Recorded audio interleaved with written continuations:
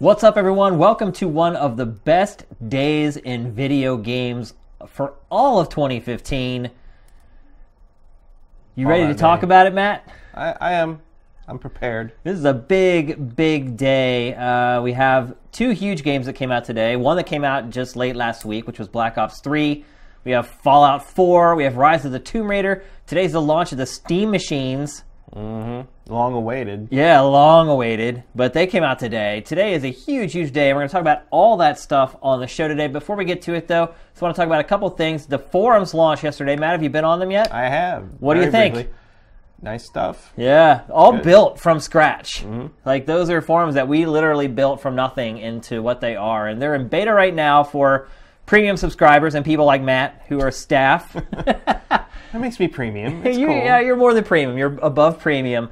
And they're in pretty good shape. Like, we've been getting bug reports from people. There haven't been that many. So once we have kind of all the bugs worked out, we'll be opening them up to all our basic users who can't watch this anyway. Just so you know, as far as... What are they even going to talk about? Yeah, exactly. So for all the premium people, there should be an influx of people into the forums here in the next few days as we crack them open to everybody. But I do urge everyone to please go on the forums, because there's the only way we'll ever find out if there are issues or bugs or anything like that is if you guys use them. Like, we obviously tested them as much as we could, but you won't find all those really nestled bugs until kind of everybody gets in there and starts doing stuff that we didn't even expect you to do. So go in there, bang around, make some crazy threads, talk some crazy smack or whatever. It'll all be beneficial for Sifted in the end. But it feels really good to have those forums out there. Obviously, been talking about them on the show for a long time, and about them in general ever since I announced the site. So I do want to apologize for it taking so long for these forums to be done. Just a number of different circumstances kind of resulted in them being delayed and delayed and delayed. But they are up there now, and we are making fixes to them as you guys find the bugs and everything.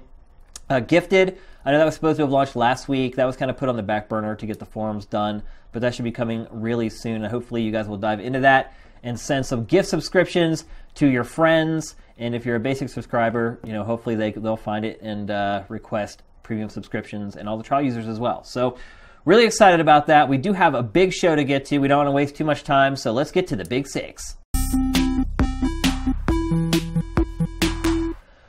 Okay, Matt, so Friday. It was announced today that Friday Nintendo is doing the next Direct. They did say it would be before the end of the year, and it's actually a little earlier than I thought.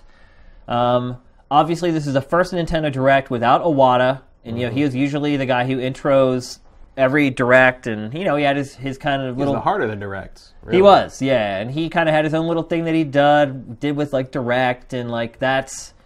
It's going to be weird watching the first Direct without Iwata. Yeah. Well, I mean, I figure you think they'll start with kind of a little tribute sort I of would thing? hope so. I mean, Yeah. I feel like they kind of have to. Yeah. I mean, Nintendo really hasn't expressed its grief publicly. I mean, they put out that cryptically worded like press release from Japan a little bit, and I think Reggie had a quote or two about it, but they haven't really celebrated him yet, and I think maybe the time has passed enough now that maybe they feel okay about doing it. I know I felt like I had just kind of gotten over it. And then, like, I saw the press release today about it, and I was like, oh, man, it just kind of brought up all those feelings all over again. So it'll be interesting to see, one, you know, how they handle the whole Iwata thing, and if they mention it at all. Can you imagine them doing a Direct and not saying something, though? Like, No, they have to. they have to. Yeah. Like, that's the elephant in the room, basically, right? Yeah. And then I think another big question is, you know, will we see the new president? And is he... That's a good question. I mean, Because he came out of HR, right? Yeah, I mean, he had been in HR like a long time ago, and he deals with people. Yeah. Right? But I mean, you know, I don't want to judge someone based upon how they look or whatever, but, you know, he doesn't appear to be the type that would maybe want to front something like this. I mean, he's never been in the public eye. Iwata has been in the public eye even before he was the president. You know, he would go and present his games at Space World and things like that for HAL.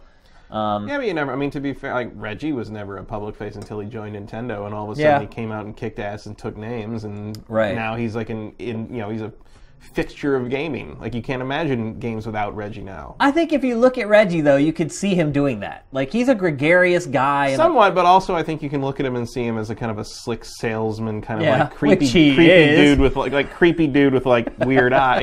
You know, the "my body is ready" shot is a little intimidating. Yeah. He's also very tall in person. Yeah. He's like, oh wow. Or could it be that Reggie takes these over? I wouldn't be against that. I don't know if Reggie has the time for that. I think he has the time. You think? Yeah, I think he does. No. I mean, if Iwata had the time, and Iwata's actually working on games, or was, I still can't speak about him in past tense. He was working on games at the same time. Like, he was still going in and advising the teams on actual development, which Reggie doesn't do at all. So, I just think Iwata came off as much more personable than right. Reggie. I mean, Reggie is cool and Reggie is fun and charismatic, but like Iwata felt like he was talking to you, and Reggie feels a little more like he's pitching to you. He's talking at you, yeah. Reggie, yeah. And he's not who I'd pick to replace Iwata if they want to keep kind of that same sort of like person-to-person vibe that especially the Iwata Asks stuff had. Yeah. But the directs in general kind of felt like Iwata's going to sit down and like take some time and visit with us and tell us what's going on, And like I think it would feel a little too slick with Reggie. I feel like part of the charm of Iwata too was kind of the language barrier a little bit, because English was his probably not even his second language, probably his third language. And so you always appreciated when he tried to speak English at the beginning of like the Western versions of the Nintendo Directs. And it'll be interesting to see if the new president takes up that role, or if he finds someone else within Nintendo of Japan. Because that's the other thing is like, Nintendo of Japan rules Nintendo. Mm-hmm. Nintendo of America is a puppet to Nintendo of Japan. So it would be really hard for me to see them let Reggie take the helm, one, just because he's not from Nintendo of Japan, but two, because he doesn't speak Japanese. So they need to come... And the directs have a big impact over there, too. Exactly. So they need to find somebody who's probably bilingual. I mean, or otherwise we're going to end up dealing with a translator or about subtitles. Maybe Bill Trinan? He's probably a good choice. I mean, he has actually kind of ended up hosting some of the directs that were just for the West already.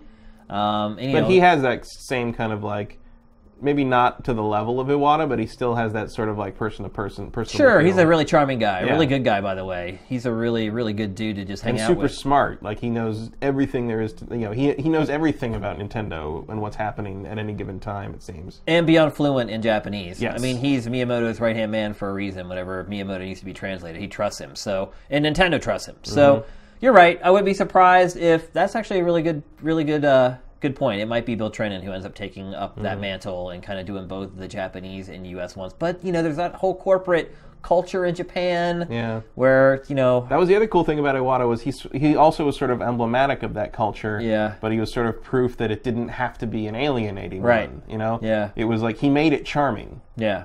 He got the business done, but he didn't make it feel like that. Yep. It's everybody, I mean, on every level, Iwata is basically impossible to replace. Yeah, well, I mean, I think if you talk to Michael Pachter, he might disagree with you on that one. He's not been a fan of Iwata ever, and he caught a lot of grief because I think he made a comment after he passed, expressing that his regret that he had passed and he was way too young to die, and then people were like, "Oh, but you said he was a terrible executive," which is irrelevant to the fact... Doesn't mean Michael Pachter wanted him dead. Right, exactly. And it also doesn't mean that he didn't respect him as a person and he didn't think his heart was in it or anything like that. He just didn't think that he made the right decisions. And you know how Twitter is in social media. So I mean, I certainly have my criticisms of how Nintendo's directional choices went in the last, half decade or so, but like, you can't fault the man for, especially on his game development and his, public-facing side. Well, also, if it weren't for his tenure at Nintendo, they wouldn't have the money in the bank right now to be able to survive a massive flop like the Wii U, which they're going to with aplomb. Like, it's just a mere flesh wound. They could probably do like 2 or 3 more of them. Yeah, I mean, because of what Iwata did with the DS and the Wii. So... every coin has 2 sides, Matt. Yep. And that's, I think, the case for Iwata as well. And so let's talk about the content that they're going to show, because obviously a big part of Directs is like you get to see really good looks at games. The timing is very interesting. Yeah. I mean, look, the first game, I think this is going to probably be the last Direct. I don't see Nintendo doing another one in December. So the last one for 2015. Last one for this year, yeah. I would think so. So what I'm saying is that this is going to have to be a huge Xenoblade Chronicles X presentation. I mean, the game comes out December 3rd. Is that right?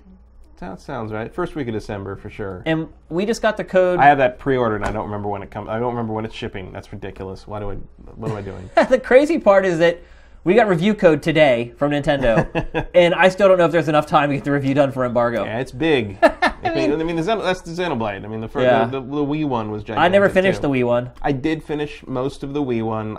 It was just too much. I have not finished the 3DS version at all, but that was one of my favorite games.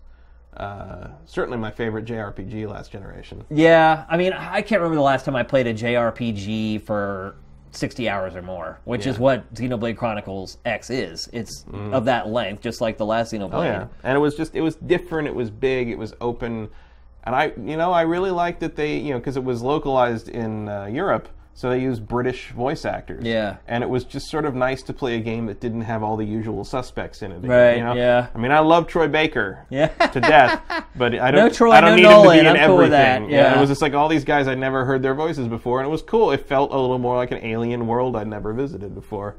Yeah, it was Rhine time.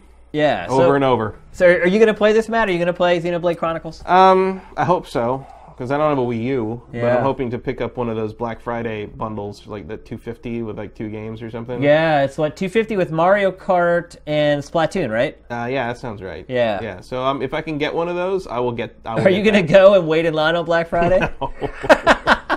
You silly man. I don't know. I saw a bundle today though for. If I can get it online, I will order it. But I'm not waiting in line for that shit. I don't do that. I think I saw on Xbox One bundle today. I think we curated a story for it. It was like, for Black Friday, it was the console. What was it? Was it like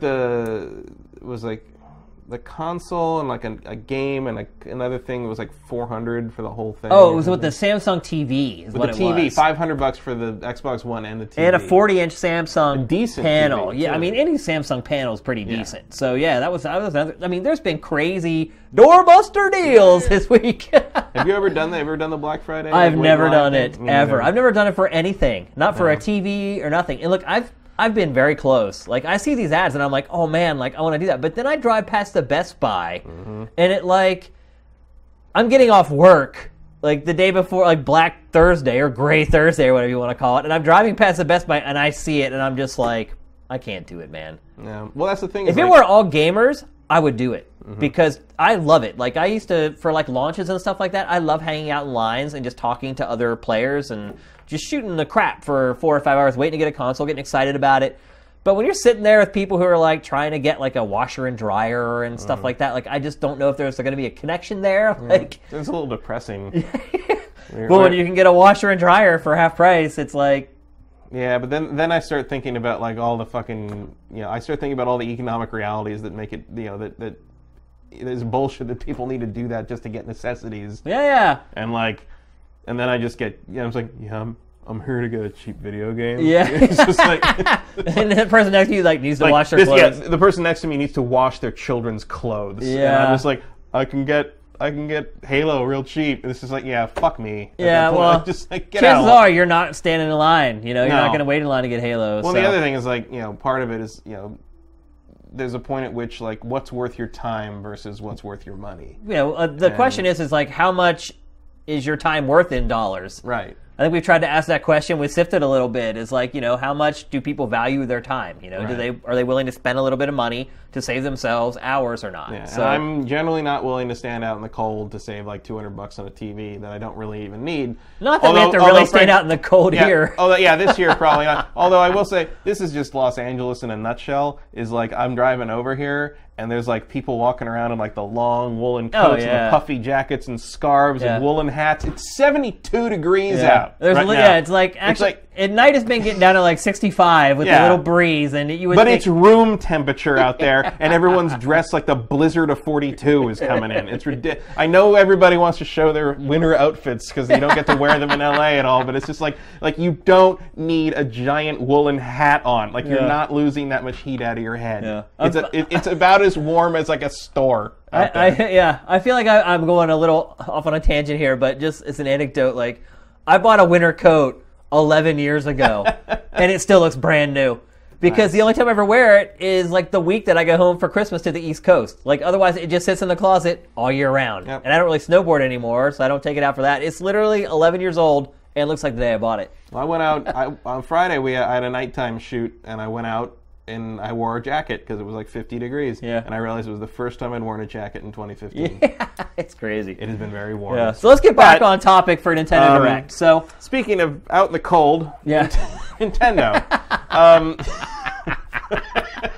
That was mean. But, no, if I can get one, for the right price, I will absolutely get a Wii U. Mainly because I want to play Xenoblade Chronicles. Yeah. Well, then you have all that other stuff. I'm not going to claim that Xenoblade Chronicles is going to be a system seller for the Wii U, but it is selling me the system. Will you go back and play games like Super Mario World? Oh yeah, I'll play Mario 3D World. I actually own several Wii U games, like because I didn't know how long a lot of the stuff's going to stay in print. Yeah. And as we all know, once Nintendo games go out of print, like, see ya. Yeah. Like, you can't get them They don't anymore. come back. Yeah. So I've got like Wonderful 101, Lego City Undercover. Mario Kart? No, I don't have Mario Kart. I'm not a huge Mario Kart fan. Really? Overall.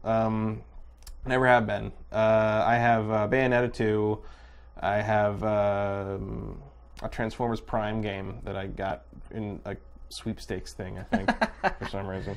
And there's one more I got. Oh, Pikmin 3. Oh, okay. That's a good. That's a good starting library you got there. Yeah. So I mean, a lot of the essentials. There's stuff I'm interested in. It's just it's this thing where I'm like, I don't want to pay like $350 for like, last gen hardware and my first tablet. I just the price is slowly coming down to where I think it should be. Okay, so here's my other question about the Nintendo Direct: is do you think they're going to bring the mobile content into the Directs? So with Miitomo,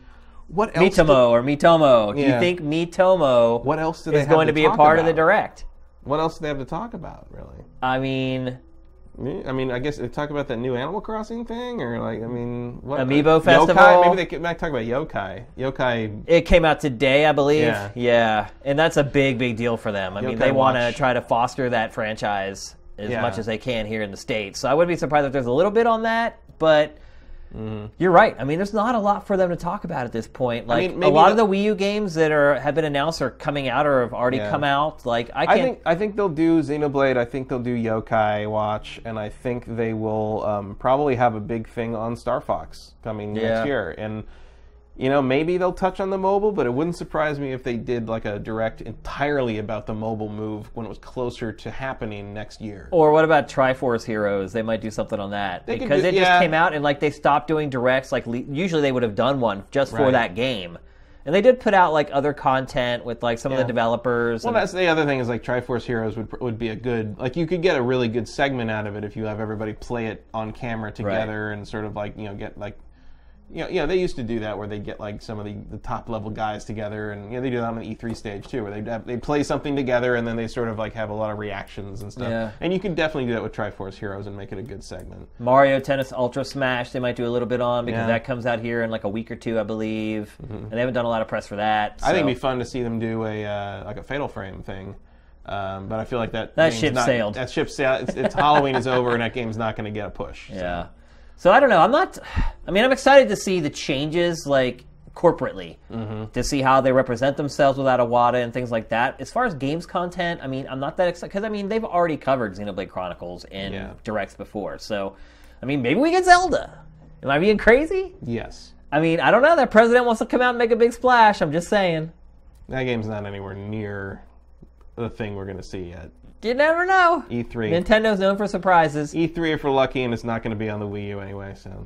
We'll see. So, I don't know. We'll have to wait till Friday. So Friday, Nintendo's Direct will go up. Is it the 12th? The 12th, yeah. Would that be Friday? That's Thursday. Okay, my bad. So Thursday it happens. They don't really do them live anymore. They just kind of post the video and you watch it. So, but we all watch it together, so it's kind of live. Yeah, I guess so. It's pre-produced, but it's a shared experience. Yeah, I guess that's a good way to put it.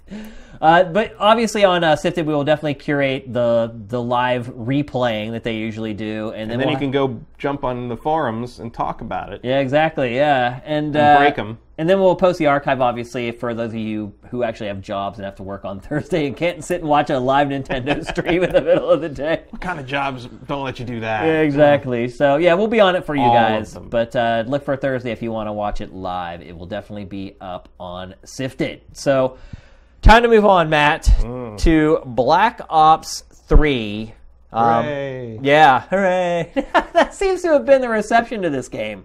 Yeah. But isn't it the reception to every Call of Duty? At this point, yeah. It was fun. I saw a thread on GAF about rank the Call of Duty campaigns, like your favorite to the least. And I was like, oh, okay, I'll do that. And I thought about it, and I was like, my favorite, number 1, Modern Warfare 2. Number 2, Modern Warfare 1. Number 3, Call of Duty 2. Number 4, Call of Duty 1. Number 5, everything else. Really? To me, that series is OG Infinity Ward, and I don't care particularly much for any of the other. You didn't like Black Ops, the first one, with the branching campaign and how it had the strategy stuff in it. Totally uninteresting to me. Really, I really liked it. Not the story, that kind of story with the number stations and all the weird conspiracy shit. I love that shit. Yeah. But the campaign did not grab me in any way. Really, whatsoever. I really liked it. I didn't care. I loved it. It had the branching decision pass and everything. There's just something about Infinity Ward. I love the way Infinity Ward tells a story, and I just don't feel like Treyarch or the people who took over Modern Warfare 3. You should rephrase that. You liked the way Infinity Ward told stories, because their last couple games haven't been great.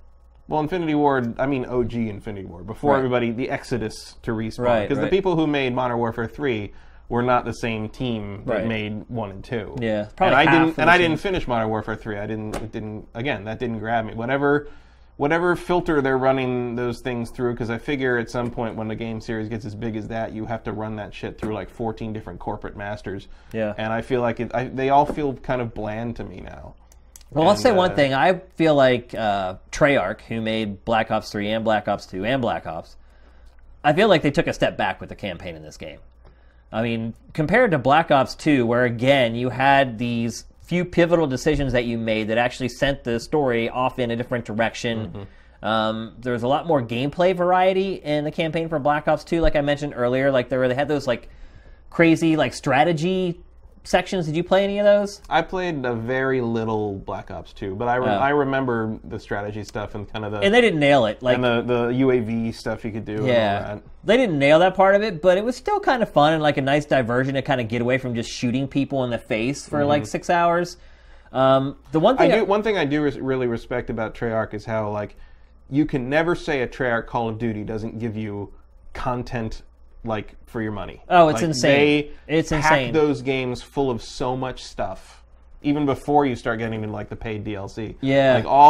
They definitely pack those games full of stuff to do. Well, yeah, it came out that they once again hid that twin stick shooter arcade game in there, and that was in Black Ops 2 as well. Obviously, there's the zombies mode, which everybody knows about. But then the campaign, if you finish it and then you go back, it turns into this different kind of playthrough, and then they have the co-op for pretty much everything. You can play the campaign in co-op. You can play zombies, obviously, in co-op. You think they're ever going to just is this series eventually leading to Black Ops Zombie Apocalypse? I don't know. Will they finally just go ahead and make the zombie game? I mean, a lot of people have been asking for them to release a zombie mode separately from all the other modes, and they have people pay $20 for it or whatever. But I don't think they'll ever do that because they want you to buy. I feel like that's splitting the brand. It totally does, and I also don't think they'll ever do just a straight up Call of Duty Zombies game. I just don't see it happening. It seems too far afield. I mean, look, they've been spreading their wings a little bit over the last couple releases. I mean, they're so far into the future now that it's turned into a sci-fi game more than a first-person shooter. It almost feels like I'm watching a Michael Bay movie, or I've always felt like you're watching a Michael Bay movie. Yeah, but it's starting to feel like eventually, if this keeps going, they're going to link up with Titanfall Transformers in a weird way. Or that's what's going to happen. They're going to end up they're gonna like storm into a Transformers movie set, and the two franchises are just gonna fuse together into one mega beast. Activision does have the Transformers license. That's what I'm saying. Can you imagine that? How crazy would that be? It's like equal parts stupid and perfect. And awesome. Imagine the press they would get if they did that. Yeah. If like the new old Russian was like, oh my god, there's the Transformers. Yeah. And I will say the campaign in this game... Can you imagine the trailer reveal for that? Oh my god. E3, it would go nuclear. Where suddenly Optimus Prime just transforms in front of like Captain Price or something. I just gave them the best idea ever. Yeah, there you go, Activision. We do that on this show. We just give away these billion dollar ideas for Call of Duty, basically.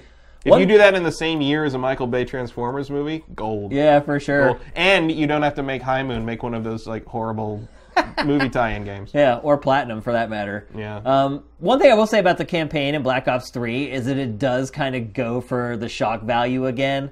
Like, there's nothing quite as bad as No Russian, but there's some pretty gnarly stuff in the campaign. Yeah, I heard there's some things with robots that are a little questionable. Oh, for sure. Like, they push the boundaries, which Treyarch kind of does that. Yeah. And Black Ops 2 had some pretty off-the-cuff stuff, but again, nothing as bad as No Russian, but it gets close in this game. And I like that. They are kind of a cultural touch point, whether we want to admit it or not. Like, a new Call of Duty game is something that everyone talks about. And it's one of those forms of media that can be used as like a Trojan horse to the wider people who consume. I'm interested in like who does, because like I gotta admit, like none of my casual gamer friends like ask me about game stuff. Yeah. None of them are playing or have even mentioned Black Ops 3. Oh, really? But I bet you can guess what they are talking about.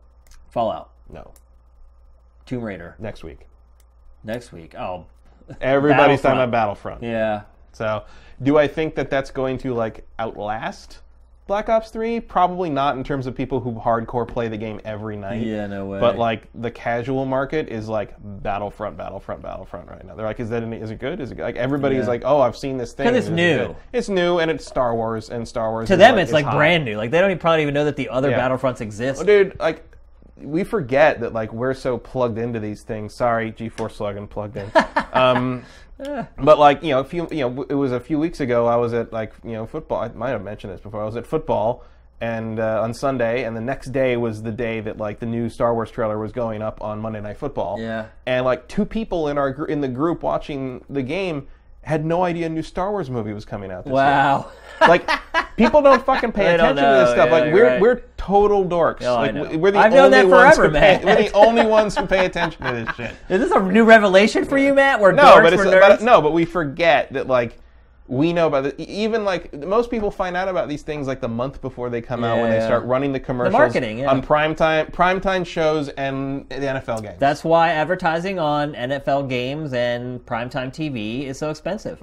Because that's how you reach those people who make your game from a hit to a mega hit. So, so I've been enjoying Black Ops 3, and I do enjoy Call of Duty. I generally play it every year. I will say that I didn't play Ghost hardly at all. Literally hardly at all. I think I never even got to like level 20 in Ghost multiplayer before I bailed on it. You really don't like that game. I don't at all. I thought it was the worst Call of Duty probably ever, in all honesty. Other than like the handheld versions. I do own it, but I've never opened it. I paid $5 for it. That's what it's worth, pretty much. Like it's the worst Call of Duty, console Call of Duty, in my opinion, of all of them. So. But Advanced Warfare, I did play the crap out of. Like, I prestiged in Advanced Warfare and, like, probably stuck with it 2 months after it was out. Just kind of like that game that I pick up and play when I had a spare minute here or there. Black Ops 3, man, I'm playing it, and I'm not sick of it. I haven't prestiged yet. But, I feel like it is... One is the campaign, like I said, was a step back for Treyarch. And then I feel like the multiplayer is a step back in general for the series. Like, I just feel like taking away that traversal that we had in the last game, it just feels like... Last game being Advanced Warfare. Advanced Warfare. Yeah. I just feel like there's all these skills that you learned in Advanced Warfare, and now they're just, like, atrophying. Like, it just...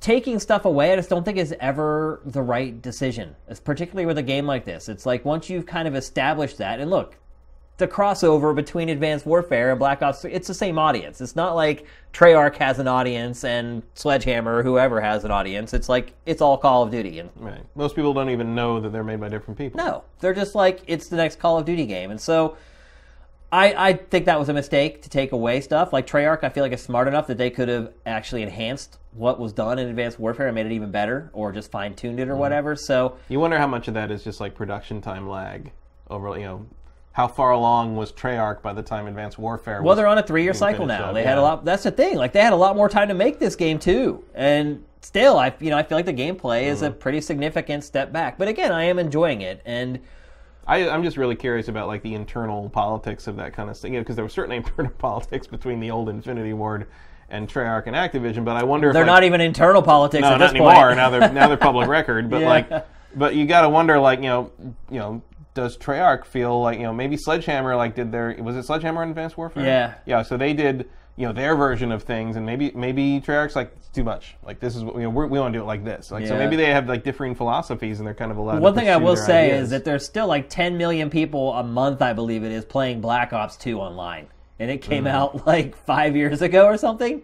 So Treyarch might be onto something. I'm saying Treyarch knows what it's doing. What they're doing. And Treyarch makes great games. Like, the quality level in Black Ops 3, it's top shelf, man. Like, you don't see like glitch videos from like Black Ops games or Call of Duty games. Better than Halo? Oh yeah, for sure. I mean, and I guess that's part of my point too that I wanted to make, is that I feel like Black Ops 3 is better than Halo 5. Like, I am enjoying it more. I know I'm going to play it longer. And I think I have not played Black Ops 3, but I have no problem believing it's better than Halo 5. Yeah, I mean, and look, Halo 5 has actually grown on me a little bit. The multiplayer has since launch and since I did the game eval for it. I really found the Warzone stuff distasteful to me because of the Big Team Battle comes next week. By the way, Big Team Battle I'm into. I'll come back. I mean, it's right now it's all Battlefront and Fallout and everything, and then Thanksgiving, and then so I don't know if I'll jump into Big Team Battle immediately, but I think in December.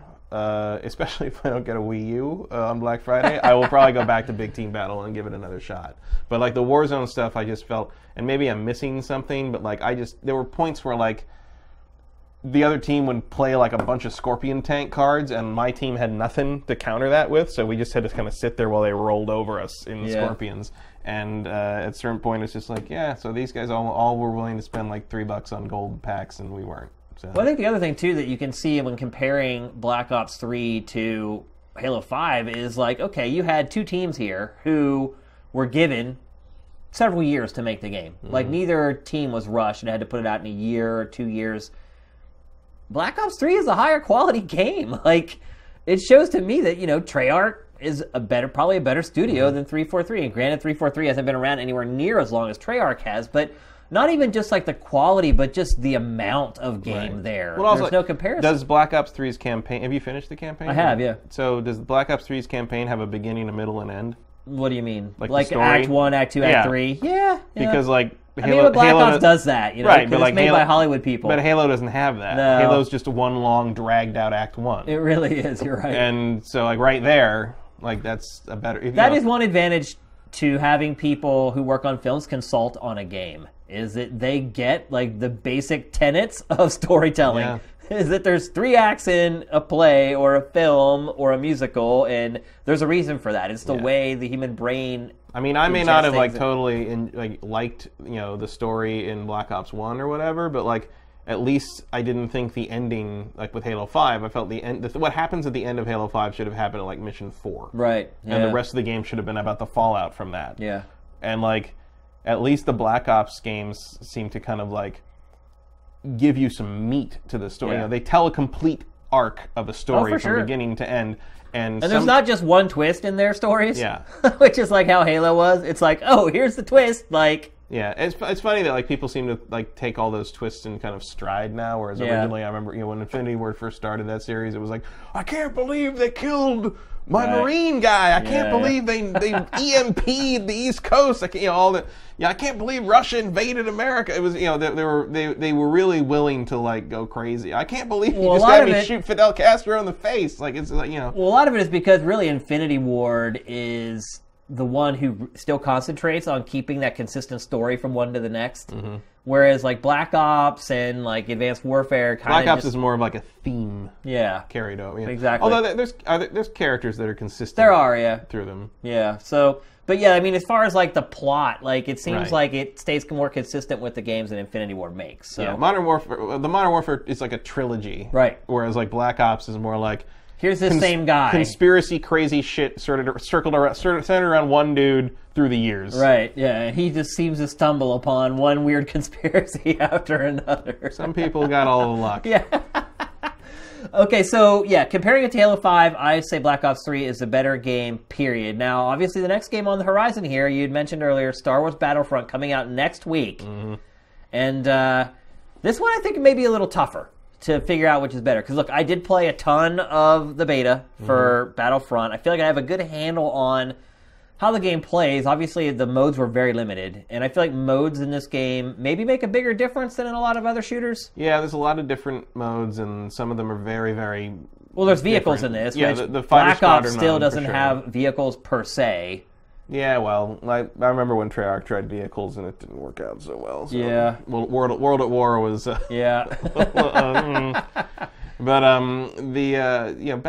Battlefront is going to be a very different beast. I think it's a much simpler game in a lot of ways. You know, I don't know if the depth is there to capture the people who make Black Ops kind of a constant presence in the online scape. The people who are making a ton of money streaming Call of Duty are not going to stick with Battlefront, I don't think. And I mean, Battlefront, I can see myself playing a lot more because I love Star Wars and I love that's the other thing is Battlefield has always captured my imagination more than Call of Duty in general because it has the vehicles, it has the scale, it makes has a big scope. difference. Yeah, and I find that more interesting. I'm not saying it's inherently better; it's just what I'm more interested prefer. in. Yeah. And so once you make, and if you make that helicopter, that F-16 into an X-wing, now you got my attention twice. Yeah. So, but it's going to be interesting to see if, the game is clearly made for Star Wars fans more than gamers. Yeah. I think, it's meant to pull in people who maybe haven't played a Star Wars game in like 10 years or something, And they're going to hate it though. I know. I think they're going to get their butts kicked. To some degree, yeah. To every degree, Matt. Well, we'll see. I mean, they're going to get their asses handed to them. I think you were playing against much better people than I was in that beta. Really? Yeah, I was number one, constantly. I mean, and I'm not. I wasn't at all. I finished around even or a little over pretty much every game. There were a couple games where I got I was 20-5 or whatever, but for the most part, I was getting that constantly. Really? And I was like, I don't know. I'm not a first-person shooter savant by any means, but I was just ripping people apart. Part of it was because people didn't realize that aiming down the sights doesn't affect your aim quality. It's purely visual. So some guy who's trying to carefully aim at me Call of Duty style, I still have the same accuracy if I'm just circle strafing like a crazy person in Quake. Firing, yeah. So eventually people are going to have to learn, because the only thing that aiming down sights does for you in a close combat situation in Battlefront is it halves your speed, which makes you a lot easier for me to shoot. Yeah, exactly. So people are going to have to learn that, and I had to unlearn it too, because I think some people would scope in for headshots though. Oh yeah, it helps for that, but I'm talking about people were doing the Call of Duty thing where as soon as you see someone, you scope in because you're more accurate, and then you can take them out in the head, and because that's how you win basically. Yeah. And in Battlefront that doesn't help you, so it's going to be a little bit of relearning. But we'll see. I mean, we'll see. I think it's possible that the hardcore crowd will just kind of gravitate back to Call of Duty or whatever. I think that's exactly. And the casuals will just keep playing. Yeah. But I don't know how long a casual keeps playing something like that. It depends on how bad they're getting their butts kicked. True. I think that's the quotient there. But the trick is, they've got a lot of there's tutorial stuff in there we weren't able to access in the beta, so we'll see if that helps you. Because clearly something in there needs to explain to people how you play the Walker Assault. Yeah, for sure. The rebels didn't get it most of the time, and the thing about, like you said, all the different modes. I think the advantage Battlefront has is if someone's getting their ass kicked in one particular thing, they can go do something else. Well, I mean, they can do that in Black Ops 3. There's a million other things to do in Black Ops 3. But that to me is the detriment of Battlefront, is that all you really have is head-to-head multiplayer. You don't have. Oh, that's not true. You have the horde mode stuff. You have the fighter squadron stuff. You have very different takes on them. The Walker Assault is very different from the standard team deathmatch. You have the hero mode thing where you have to kill the hero versus I want to see casual people playing Walker Assault. I think it would be very interesting. It's Well, that's the thing. Is debacle. like, they need to have a thing that explains how Like, that works big because the time, beta yeah. didn't, and Yeah. even like even people that were clearly like real hardline gamers like were having trouble figuring out on the Rebel side. Well, because the other problem with that is like both sides don't have to figure it out. Yeah. If the Rebels don't figure it out, they lose. If the Imperials don't figure it out, the Walkers just like go to win. It's like if both if both sides had to do a thing to succeed, you would see people figure it out quicker because like otherwise no one would make any progress. Here's what I think is going to happen. I think it's going to do really well. It's going to sell like It's crazy. going to sell copies It's going like to sell crazy. like crazy. But I think what you're going to see is, and I think a lot of it will depend on DLC and the schedule of the DLC. But I think you're going to see really strong first like 2-3 months because it's coming out like next week. It'll have a huge November. It'll have a huge December because once the flick comes out and people are like all geeking out over Star Wars, everyone's going to go buy this game. Well, especially because they're going to have the free DLC with Jakku from the new movie. In it. Yep, and then so people will get it for Christmas then. And then that next month, all the way through January, I feel like it's going to be huge. And I think right around January is where you're going to start to see the decline. I think right around there is exactly where they need to put the first major DLC pack out. They do. And they're messaging that to casual people who are going to be buying this game might be a challenge. Well, I think I'm sure the game itself will have, like every game almost now with an online component has that, that stupid splash screen that hits you in the face with what's new. Yeah. Every time you log in. But DICE does really robust DLC expansions. It does, for sure. If they can get that done in time to sort of hit that lull before it becomes critical mass, I think you'll have a nice flow through there. But again, we don't know. They haven't said anything about their DLC plans. I mean, look, the game could change over time. Like, they could make the gameplay more nuanced over time. Like, if they start to see that they're bleeding players, they could start making changes to make it more palatable to that Call of Duty audience. But if they don't do that, what I see happening is at the end of January, you start to see the gradual curve of the people weaning off of that. And I think they'll slide over and start playing Black Ops 3. And as far as like this game, like looking at Black Ops 2, how there's still 10 million people playing it 5 years later, do I think that'll happen with this game? No, I don't really think it will. Although, it's not as big as Black Ops 2, obviously, but you can still, for a long time, you can still log on and find people playing Battlefront 2. Really? Battlefront 2 stayed well, it could active. Be a case, too, where if the hardcore start leaving Battlefront, it could make it actually more appealing to the casual people because they're not getting their asses handed to them constantly. If it becomes kind of this weird casual paradise. Yeah. We'll see how it goes, But aren't we supposed to think that like only casuals play Call of Duty anyway? Which is totally bull crap. But isn't that what we're supposed to think? Right. Because it's all just bros. Because I think at this point the only genre that's hardcore is like RPGs. I think that's like the last genre that like the otaku are like, yeah, you got to play this if you're hardcore. It's like whatever. What about MOBAs? No, MOBAs I don't think. count? I think MOBAs. I think people who play MOBAs are considered like dude bros. Like, yeah. Yeah, I can't even handle MOBAs. Yeah, that's what I'm saying. It's the same thing we're saying about Call of Duty. Like all these people who say, "Oh, I can't people who play Call of Duty are they'll go into the game and get their asses kicked." Like, I don't think of MOBA players as like casuals. I think of them as like crazy children. It's like I don't get MOBAs not because like I'm too hardcore. I don't get MOBAs because I'm old. MOBAs, I feel like are the most mainstream genre right now, in my opinion. I don't see how you could defend that. Really? In terms of like number of people who play it, absolutely, it's totally No. mainstream. You don't understand, Matt. Like things have completely changed. Like if you are a good League of Legends player in like high school now, like you're getting girls, dude. Like that's how things have changed. Like not just getting girls, like swatting them off of you. Like, does that count mainstream though? Yes, that's what I'm talking about. Like Matt, since we were in high school has changed a lot. Well, I get that. It's not all about like the jocks walking around like beating up the nerds anymore. That's not how it works. I know that. It wasn't like that when I was there, frankly. But like, what I'm saying is like maybe I don't think I can consider it mainstream until the ESPN like guys stop making fun of it. Yeah, I'm telling you, it's the most mainstream genre. It's right coming. Now. League of Legends is like the game that like people play. Well, it's definitely the biggest game on the planet, for sure. But I don't know if that makes it non-nerd. You know? I mean, as far as playing it, like, you have to be hardcore to play that game. Oh, yeah. No ifs or ands or buts about it. So. Well, it's your job, Yeah. basically. If you're good at it, if you're really doing it, it's your job. The times are changing. It's good. It's good to see that, you know, people who are good at video games have, like, some clout in high school. Like, I love seeing that, man. It's like... Well, I saw some it was a few years ago, but it was basically a study on, like, gaming and all that, and like of like young kids. It was like, you know, 5 to 7 or 8, I think. And basically, if a kid didn't play video games, they were more likely to be ostracized by their peers because it was like not watching football or not watching like the hot news TV show when we were kids. You had nothing to talk about with your peers. Yeah. And like I see that totally. So the kids who don't play games are the weird ones now. Yeah, I get it. I believe it. Yeah. It's good to see. Yeah. All right, it's time to. I would just cap that by saying, you know, I have played a good bit of Battlefront, and obviously I've played a ton of Halo 5. I've played a ton of Black Ops 3, and I do think the best shooter of the year, in my opinion, is Black Ops 3. So, if somebody asked me which one of the 3 to buy for a long-term value and what they're going to get the most out of, and they're a decent player, I would say Black Ops 3.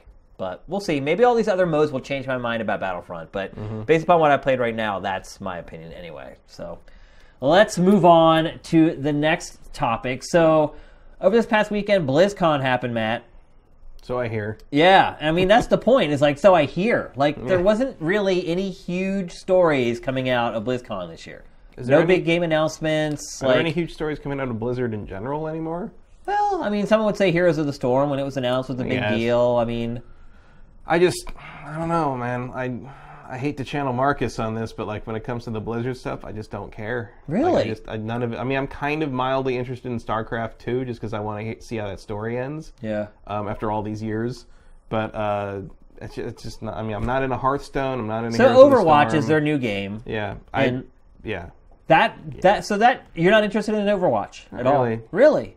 No. I think it's interesting that they're making it because it's such a departure for Blizzard. Yeah. It's not, you know, a competitive multiplayer shooter is not what you expect from that company. It's getting really good impressions from its beta. Lots of positive feedback. But also remember that I don't really care about competitive, you know, shooter multiplayer very much. Yeah. So it's not up my alley to begin with. But if, you know, eventually I'll probably try it because eventually it looks like this is like the next big thing. So you're going to have to be literate in it at least. Well, I think the problem is that it looks like too many other games. Yeah. Like there's a game by Splash Damage called Dirty Bomb that kind of looks like it. You have Gearbox's. Yeah, I kept confusing this with Gearbox's game for a while, and also with Cliffy's game. Yeah, you're right. Project Blue Streak. What's it called? Lawbreakers. Lawbreakers, yeah. Lawbreakers looks a little bit like this. It's like they're all kind of starting to bleed together a little bit. But so the big deal, I guess, the big announcement that was made. I don't even know if it was an announcement, but for some reason, everybody had assumed that this game was going to be free to play. I don't know why. Like, I had assumed it as well, but it turns out it's not. Free to play right? Now. Especially games that look like this. Yeah. Like Cliffy's game is free to play. Like it looks Dirty like Team Bomb Fortress, is free to so play. you're just sort of like, it must be free. Yeah, so it's not. And the other caveat to that is that the PC version is going to be $40, but then the console version is going to be $60. And apparently there's like some expansion packs or something that they're going to include in the console versions to rationalize the extra $20, but I don't know. It's kind of weird for everyone to assume something's going to be free. Imagine how Blizzard felt when everyone was like, "This game's going to be free." This game looks like it should cost nothing. Exactly. That's what right? You're not going Exactly. And they're like, "Oh, wait a minute. We're actually charging full price for this thing." So that was one of the big announcements for Overwatch. They also showed off 3 new characters for the game. I'm curious if that's really. I'm curious if a console release for something like that is particularly wise. Because that kind of game doesn't seem to do very well on consoles. I mean, look... I keep thinking about that Shadowrun game. Yeah. Or, frankly, even Evolve. Yeah. I mean, Evolve made its money and then some, though. I mean, its community just But died it's kind of quickly. over, yeah. Yeah, and I mean, if there's an Evolve 2, I don't know if it would do as well as Evolve 1. True. I mean, I think a lot of people bought into the concept without ever trying it. And then once they tried it, they're like, wait a minute, I'm just chasing this dude around. Get back here, giant monster. Really Where are you going? Worked. That's how that whole game was. I felt like I was always chasing and never in combat in that game. But again, full price, multiplayer only kind of thing. Like, I mean, we're getting that with Battlefront, but obviously Battlefront's huge property and vehicles and everything. This is pretty much just a straight Star Wars class-based kind of like, shooter. Star Wars makes you a little immune to a lot of the pitfalls of that, whereas like you don't already have an attachment to this property, so where's the hook? Yeah. More importantly, where's the $60 hook? Right. For a multiplayer-only game, that's a tough sell. Because even if you look at like... with Call of Duty this year, they're not putting out the campaign on last gen, so they dropped the price a little bit. Like $40 seems right, and on PC it is $40, but you go to up to $60. And there'll be deals, and there'll be things. You'll be able to get it for whatever price you feel you want to pay on PC, probably. Yeah. Whereas console, you're gonna be locked into that $60. Maybe you'll get like a some kind of deal on something. So every periodically you get maybe 40. You might be able to get it for 40, and then within 3 months, if you get like the right sale day or something. Yep. But basically, you're locked into that price, and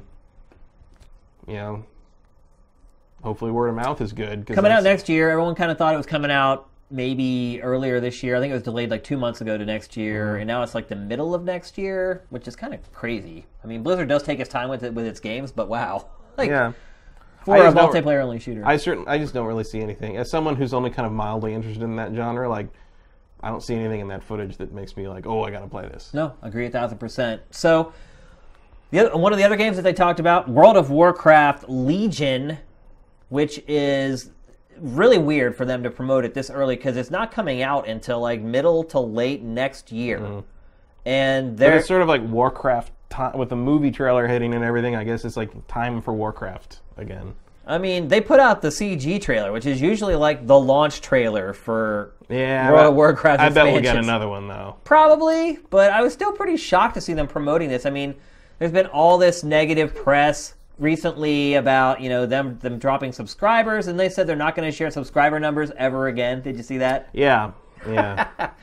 I guess if it's not good news, you don't want to share it. Well, it's all downhill from here, really. Yeah. You're never gonna climb up again, I don't think, in a subscription-based MMO. So yeah, I mean, we talked about that in the show last week about kind of the death of the subscription in MMOs. So I don't know. So there's a new class called the Demon Hunter. Yep.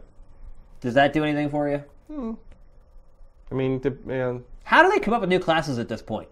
They've made so many of them, like... I think you just start mixing and matching ideas. The Demon Hunter... At what point does everything just turn brown? You know what I'm saying? Yeah. Like, if we're mixing everything together so much, and to where they're all just the same. You're just mud mixing at this point, right. As Bob Ross would say. Yeah.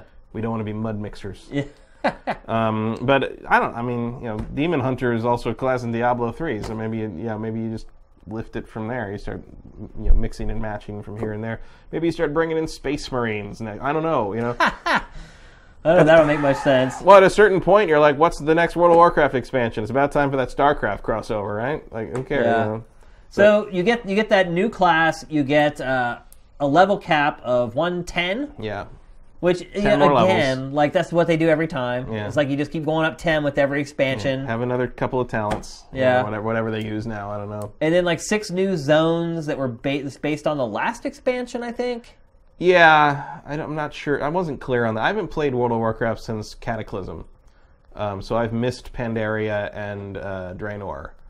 So I'm not really sure what the state of the game is because, like we talked about last week, like periodically I've kind of I'll go back to MMOs I've played before to sort of see how they've evolved and what's happened. But the fact that most of those MMOs are free to play, makes it a lot easier to just log in and see. Yeah. Whereas Warcraft, I got to throw $15 down just to see my characters again, and I just never do it. Yeah, not worth it. So I don't know. It seemed a little early to me for them to be releasing so much information. It is pretty weird. That's a shockingly fast turnaround. They don't do it. I mean, they just don't do it that way usually, which I feel like shows maybe a little bit of their desperation. Or maybe they just had a really good idea. I don't know. I admit but also I'm sure part of it is like they're hoping that the World of Warcraft movie next year is going to really spark new interest or renewed interest maybe in the game, and they want to have that bumper marketing off some big new content ready to go in the second half of the year for that. I mean, I would guess this is what second half of 2016. Yeah. So I'll put money down. Well, maybe I won't put money down, but I'll bet you that expansion comes out the same day as the movie comes out on Blu-ray. That makes a lot of sense. And I bet the movie on Blu-ray comes with like a play for 2 weeks a month free for thing. free. Yeah, some kind of coupon you get in there with a code where you can play for free for 2 months or something like that. Would not surprise me at all. So they also announced something new for Hearthstone. It's a new single-player portion of Hearthstone. Basically, it's like an Indiana Jones type aesthetic with like jungles and things like that. Do you play Hearthstone? I played it briefly, but card games and me aren't really a thing. Especially like early. I mean, I'm sure it's better now, but early on, it was like that thing where like people had like the couple different ways where you could just sort of pin someone down and just fireball them to death, and there's nothing they could do. It was all in one turn. Yeah. And I was like, well, screw this. Like, I don't want to do that to myself anymore. I thought it was beautiful. I really liked how it looked. It was very pretty. Yeah, there's like 45 new cards, a couple new boss fights. I think it comes out like tomorrow? Maybe. I know they announced it 5 days before, whereas usually they announce everything 5 weeks before. So Blizzard tried a new strategy with the Hearthstone edition. I don't play Hearthstone either. I've played it just because I felt like I needed to play it to see what's up, so I have a frame of reference so I can talk about games intelligently. But I've not personally spent a ton of time playing the game. Yeah, so. I didn't play a ton. I mean, probably played maybe 10 hours total, maybe. It was fine.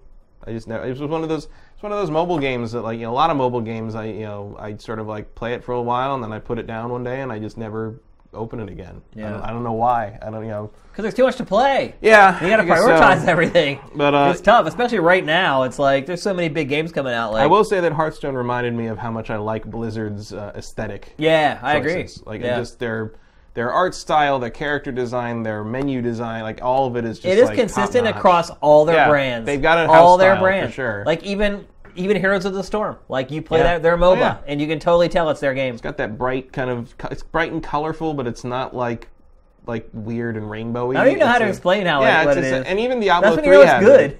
Yeah, it's friendly. Yeah. It's friendly. Yep. And so StarCraft 2, they actually did have a pretty big announcement for StarCraft 2.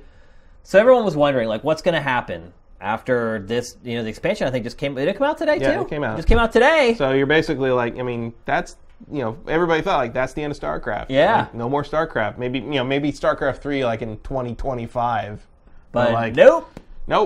They had another thing up their sleeve. Yep, and so basically... And a blast of the past. Yeah. At that. So Nova, who was going to be the lead protagonist in StarCraft Ghosts, which was like an action-adventure shooter for... That was like PlayStation 2 and Xbox. Yeah, that was a long time ago. First half of last decade.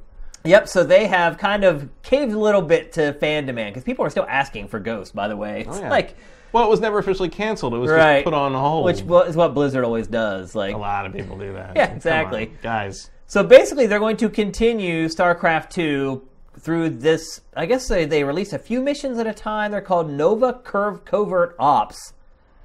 And they're going to basically stretch out the story, stretch out the legs of StarCraft 2 a little bit so it remains relevant. I mean, there's no way they're going... I knew something like this was going to happen. I felt like there was no way they're going to close the door on that revenue stream, particularly with the subs of World of Warcraft and a downward trend.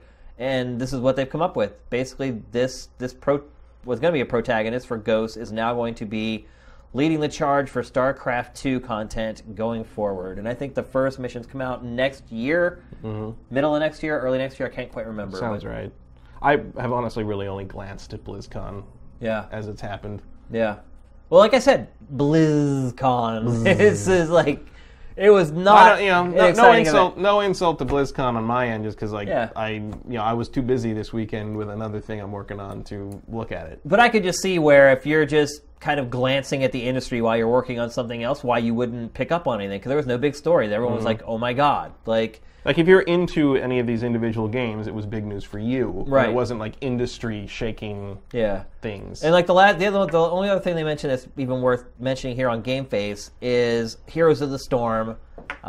They showed off like 3 new characters in a new mode. The new mode is called Arena Mode. And basically what Arena Mode is you don't get to pick your character. Like it gives you like a list you can pick from, or it randomly selects characters, and you just get thrown into like a 5-minute melee against another team. And it's like the best of 3 rounds or whatever. So it's really like a battle royale MOBA, I guess is the best way to put it. But honestly, the coolest news that came out maybe of all of BlizzCon is that one of the new characters for Heroes of the Storm, it's like a 2-headed character, and 2 players can cooperatively play as that character. Which sounds like crazy, right? You're like, oh, well, that just makes a really complicated genre even more complicated. But it actually makes it easier for people to play. It's like actually a good way for people to learn how to play, because one person controls one element of the character, another person controls another element. So you don't have to, like, it's like chewing gum and rubbing your belly. You only have to do one of them at a time. So I don't know. I'm not a big fan of Heroes of the Storm. I played it in the beta. As soon as it went out of beta, I played it like one more time, and I never went back and played it again. When I play MOBAs, I've just settled in with League of Legends at this point. Like, the genre is so crazy that you just can't really play multiple ones and be competitive at it. So at this point, I pretty much just settled in on League of Legends. I haven't played this, like I said, since the beta. So it is doing well. It seems to be generating a lot of money for Blizzard, which is good. And it's good to see that Blizzard's not resting on its laurels and it's pushing it forward. But again, yeah, I mean, overall, I'd just say BlizzCon was just kind of BlizzCon. Well, every year can't be a winner, I guess. They haven't had a huge BlizzCon in a while, though. I mean, I think last year they announced Overwatch, right? Was it last year? I think so, yeah. Yeah, it was. And that was a big deal. Like, people freaked out over that at first, but now people have kind of, like, forgotten about it. Well, what do you think the next what could Blizzard announce that would be, like, world-shaking at this point? Well, see, yeah, it's tough, because Overwatch did kind of do the Blizzard thing and introduce this whole new universe with all these very distinct characters. And, like, look, I'm sure the characters of Overwatch will eventually be brought into other games and kind of what they're doing with their stuff now. So I think that's why people were excited. It was like the first glimpse at a new Blizzard universe and all the characters that were going to live in that universe. And, now everyone knows most of the characters. They did announce a few more, but kind of the cat's out of the bag now, and the proof will... universe that doesn't seem to have been a universe that doesn't seem to have been lifted from a Games Workshop property. Yeah, exactly. And just to use one more cliche, ultimately the proof will be in the pudding. Either Overwatch is going to be good or it's going to be bad, and that will determine what kind of longevity those characters have. Yeah. So I'm interested in it in Overwatch in the sense that, like, Blizzard's never made anything like that before. Yeah. So it'll be interesting to see how it turns out. And I also can't remember the last time Blizzard made a bad game. Well, yeah, I don't. Well, I know there's people who would say the initial release of Diablo 3 would qualify. Bad, though? It wasn't up to their, like, spec. It was Blizzard bad, maybe. Right. Which but is still, like, better than poor man's great. Yeah. Still better than most people, ever manage. Exactly. But, so I don't know. It seemed like... And Diablo 3 has become great. It has, yeah. And that's what Blizzard does. If it's not perfect, it gets it to perfect eventually. Yeah. So overall, kind of a lukewarm BlizzCon. Yeah, but they're doing what they're doing. They're keeping on, and next year, next year's going to be really interesting for Blizzard because I don't think that Warcraft movie is going to do well. Really? No, I think it will. I don't. I think it's. Well, I guess you may be right because it's a CG movie that's not really targeted towards children, and no one really knows to make of it. And that trailer was the most generic fantasy stuff you could imagine, and fantasy movies do not do well. Wait, here's what I'll say. So one thing I will guarantee is pretty much anyone who ever played World of Warcraft will go see the movie. Would you agree to that? No. Really? I played World of Warcraft, and I don't have any interest in seeing it. You're not going to go see that movie? I mean, I might if we have You're going to go see it. If we have to talk about it, but I don't care about it. Really? I think I might even go see it, and I hate World of Warcraft. I don't see... I never cared that much about the lore to begin with. Really? And, looking at that, just like if it wasn't Blizzard, if it wasn't Warcraft, I would just look at that and be like, oh, generic fantasy, who cares? I'm surprised you hear that. You go to a lot of movies. I do go to a lot of movies. I happen to think that most people who have played World of Warcraft will go see it. Just because. So you figure that's 15 million people. And you figure a movie ticket's $10. The movie's going to make at least $150 million. I think. Yeah, I think it will. It'll end up making money, and they'll end up making a sequel. I think it's going to make about $25 million opening weekend and really? peter off from there. Yeah. I don't think so. I'll have a better idea of it once... we should bet on that. Once we get... Well, let's pick an over-under. Why not? 20 million? I want to see more of like the run-up and the kind of the press approach and how they start to market it as it gets closer to launch. But I don't see that thing competing too well in the very crowded blockbuster realm of next year. Next year is big movie shit. Every year is, though. Yeah, but next year in particular, you've got Captain America, Civil War coming up. You've got some DC stuff coming up earlier on. I mean, it is a packed March through August. And I just don't know. And that's the thing is the CG movies usually do really well, even like the ones that you think are going to be terrible, like do real well. but they do real well because families go to see them, and that's like usually like 4 tickets sold, you know, and like you've got all the kids and everybody wants to see. But Warcraft is targeting actually, a different if you think group. about World of Warcraft, though, I was completely calculating it wrong because I'm saying there was more than 15 million people that ever played it. Like that was just its peak of concurrent subscribers. But I don't think all 15 million of those people liked it. If they paid to play it, I think they did. Well, just because you pay 1 month, you're like, oh, this sucks, cancel. Yeah, I don't know. I think it's going to make money. I don't know how much it cost. That's the thing, is I don't know what the budget was. I could imagine. I would imagine it's not over $100 million. 100 million is probably 100 to 150 million is probably reasonable. Yeah. But again, remember, you have to double the budget to really be For profitable. marketing, right? Yeah. Especially overseas, where you get the studio gets less of a cut. I think it'll do even better overseas. Well, I would in imagine. Korea. I think it will be I think it might be a big hit in China. Yeah. Because that's where a lot of the players are now. Yeah. But again, that doesn't translate into direct profits for the home base because you get less from that. Yeah. There's also the question of like, you know, China's got this thing where they decide a certain number of Western movies get released every year, and that's it. Right. So Warcraft has to be one of the ones chosen to be one of those. Whereas like the way to get around that is you shoot a bunch of the movie in China. Yeah. Which is what like Transformers: Age of Extinction did. If you have a certain chunk of the movie's production then was it automatically in China, gets passed? it counts as a Chinese production and it gets to be released there. So that's how Age of Extinction got released. And Age of Extinction was the biggest. And that's probably worth like $200 million. Oh, it was the biggest. It was the biggest opening in Chinese film history. I mean, it was totally worth it. It was absolutely worth it. All right, we should move on. We're spending way too much time on BlizzCon. We'll come back. We have too much other big stuff. We'll come back to the Warcraft movie. Definitely Closer to that. We got so close to shaking hands on that bet. We'll talk about it later. We both like. I wanted to bet though. That over under of 20 million the first weekend. I'll take that bet. I need to see closer to like how they handle the marketing campaign, but I don't think that movie is going to do too well. All right, I think it's between audiences. All right, so next we're going to move on to one of our general interest stories. We usually try to have at least one of these on GameFace every week, and usually what I do is I kind of scour sifted to see what's really got you guys talking, and probably the story that had the most vitriol in the comments was a story about Zoe Quinn basically selling the film rights to her memoir. Basically, she sold the rights to the Gamergate story. Isn't that really what it is? Yeah, I mean, certainly the genesis of what became Gamergate. How do you feel about that, Matt? You're a big film guy, first of all. Would you go see that movie? Will you go see it? It's going to come out. Maybe. I mean, it kind of depends who writes and directs it. I mean, like who do you get to write that? Aaron Sorkin? Yeah. Like, is it like a Social Network kind of thing? Like, you get Aaron Sorkin and David Fincher back together for this one? Here's what I really want to talk about, though. I personally, I may go see that movie, I have to say. I mean, I figure I'll go just see it. Just because it's about gaming culture, I probably would go to see it. But it makes me sick because I don't want to give... It's also amazing to me. It's like, can you, back when that all started to heat up, can you imagine? Like, I never would have thought, like, oh, one day they're going to make a movie out of this one. It's like, it's great. Like, how do you even dramatize that? I don't know. It's mostly, like, people screaming on Twitter. Here's my personal issues with it, is I don't want to give any money towards this project at all. Not a penny, not a tenth of a penny, nothing.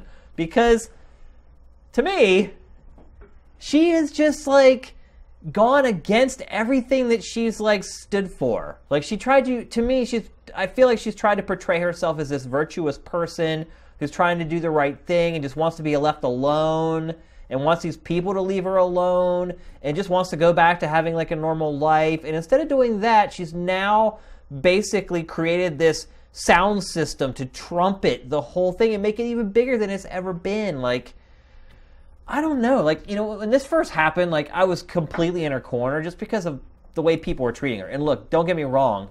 No matter what, the way people have treated her is wrong and it's awful, and I'll always condemn it and say it's terrible.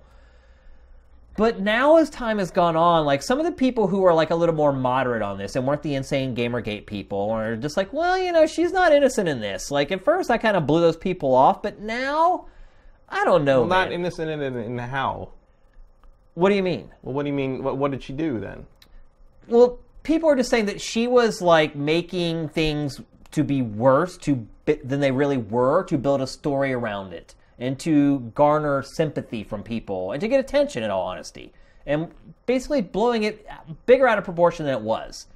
And I would say, first I was like, no, you guys are crazy. Like, you're Gamergaters. Like, you're just like the whack jaws. But now it's, I don't know, man. Like, now that she's like basically cashed in on the hate that she's got, like, it rubs me a little bit the wrong way.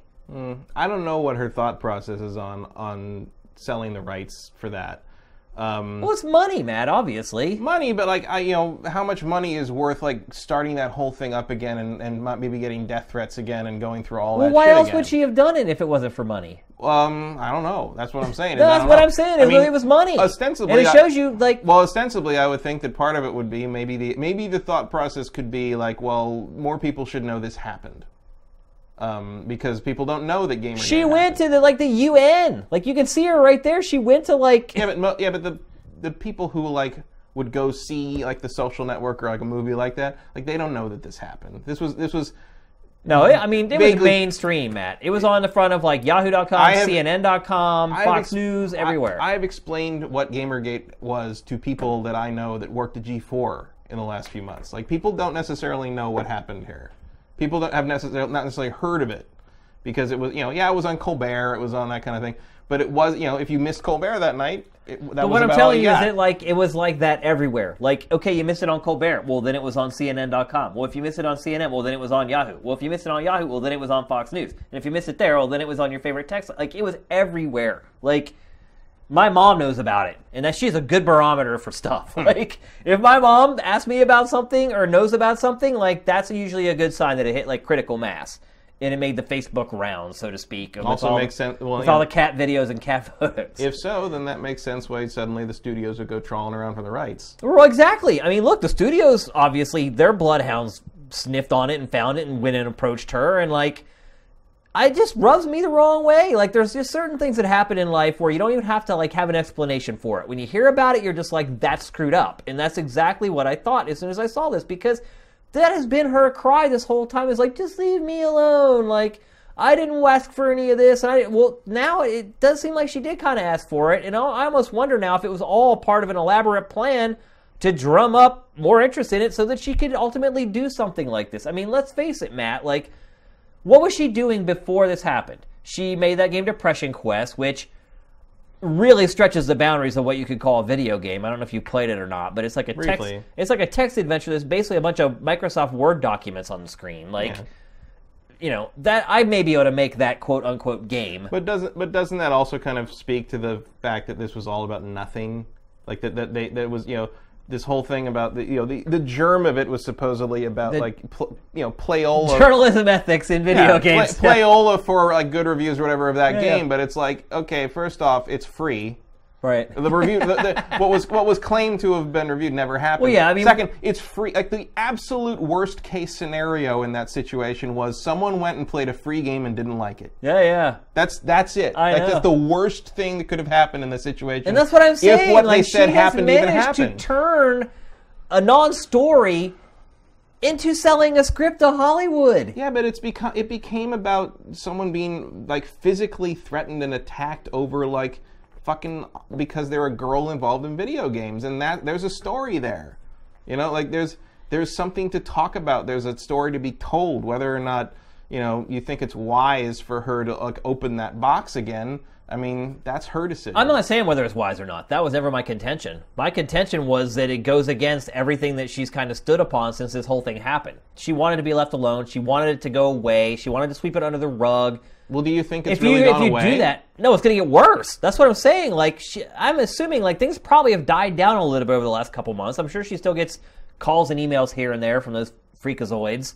But I'm sure over time, like, it's that curve. Like, eventually people stop bothering her, things start to chill out, and then all of a sudden she's like, well, let me just stir that beehive again. Let me sell this script for my memoirs. Like, it just rubs me the wrong way, man. Like, I don't know what it is. I just get really weird vibes off of the whole stinking thing. And like I said, I have been a defender of her all this whole time, and you're right. It was not a story. Like, she did nothing wrong. The guy who wrote the review did nothing wrong. This whole thing was generated out of nothing, out of vapor, which is just mind-boggling. The guy who wrote the review didn't write a review. Yeah, I know. It's insane. It never even happened. So I hear you. I hear what you're saying. Like, it's something that came out of nothing, but there is something now. Like, as you said, there is a story there. There is a story to be told, and she's cashing in on it. Like, when she was saying that, I'm tired of it, like here she sits right now, like talking to people, trying to explain like what she went through, and now she just wishes it would go away. Well, if you want it to go away, you don't sign a deal for a script for Hollywood that gets plastered all over the internet again. Like, it's just, I just think it's wrong. Or you do, and you hope that, like, by telling that story, more people kind of recognize that this is a phenomenon that needs to be addressed, discussed, and stopped. Yeah. Do you really think... I mean, that isn't... I guess that's kind of an idealist way to look at it, but I would like to think that that was the thought process behind it, more than like, oh boy, I can cash in and do... I mean, I would believe you, Matt, if she had given the script or became a script consultant on the film, but selling it, to me, that changes everything. Never work for free. It's her memoir. She already wrote them. She's just turning over her memoir, something that she probably did for her own sanity. What did she sell them for? Do we know what they were doing $1 now? I don't think it matters. Maybe she sold them for $1. That could be. Okay, I will say you're right there. If it's true that she sold them for $1 as a formality, because sometimes when you do things like that, you have to pay at least $1. Yeah, like Stephen King does that. Right, for legal purposes. If that's the case, then I will stand corrected. I mean, I don't know. I highly doubt that that's the case. True. Highly doubt. I also highly doubt that.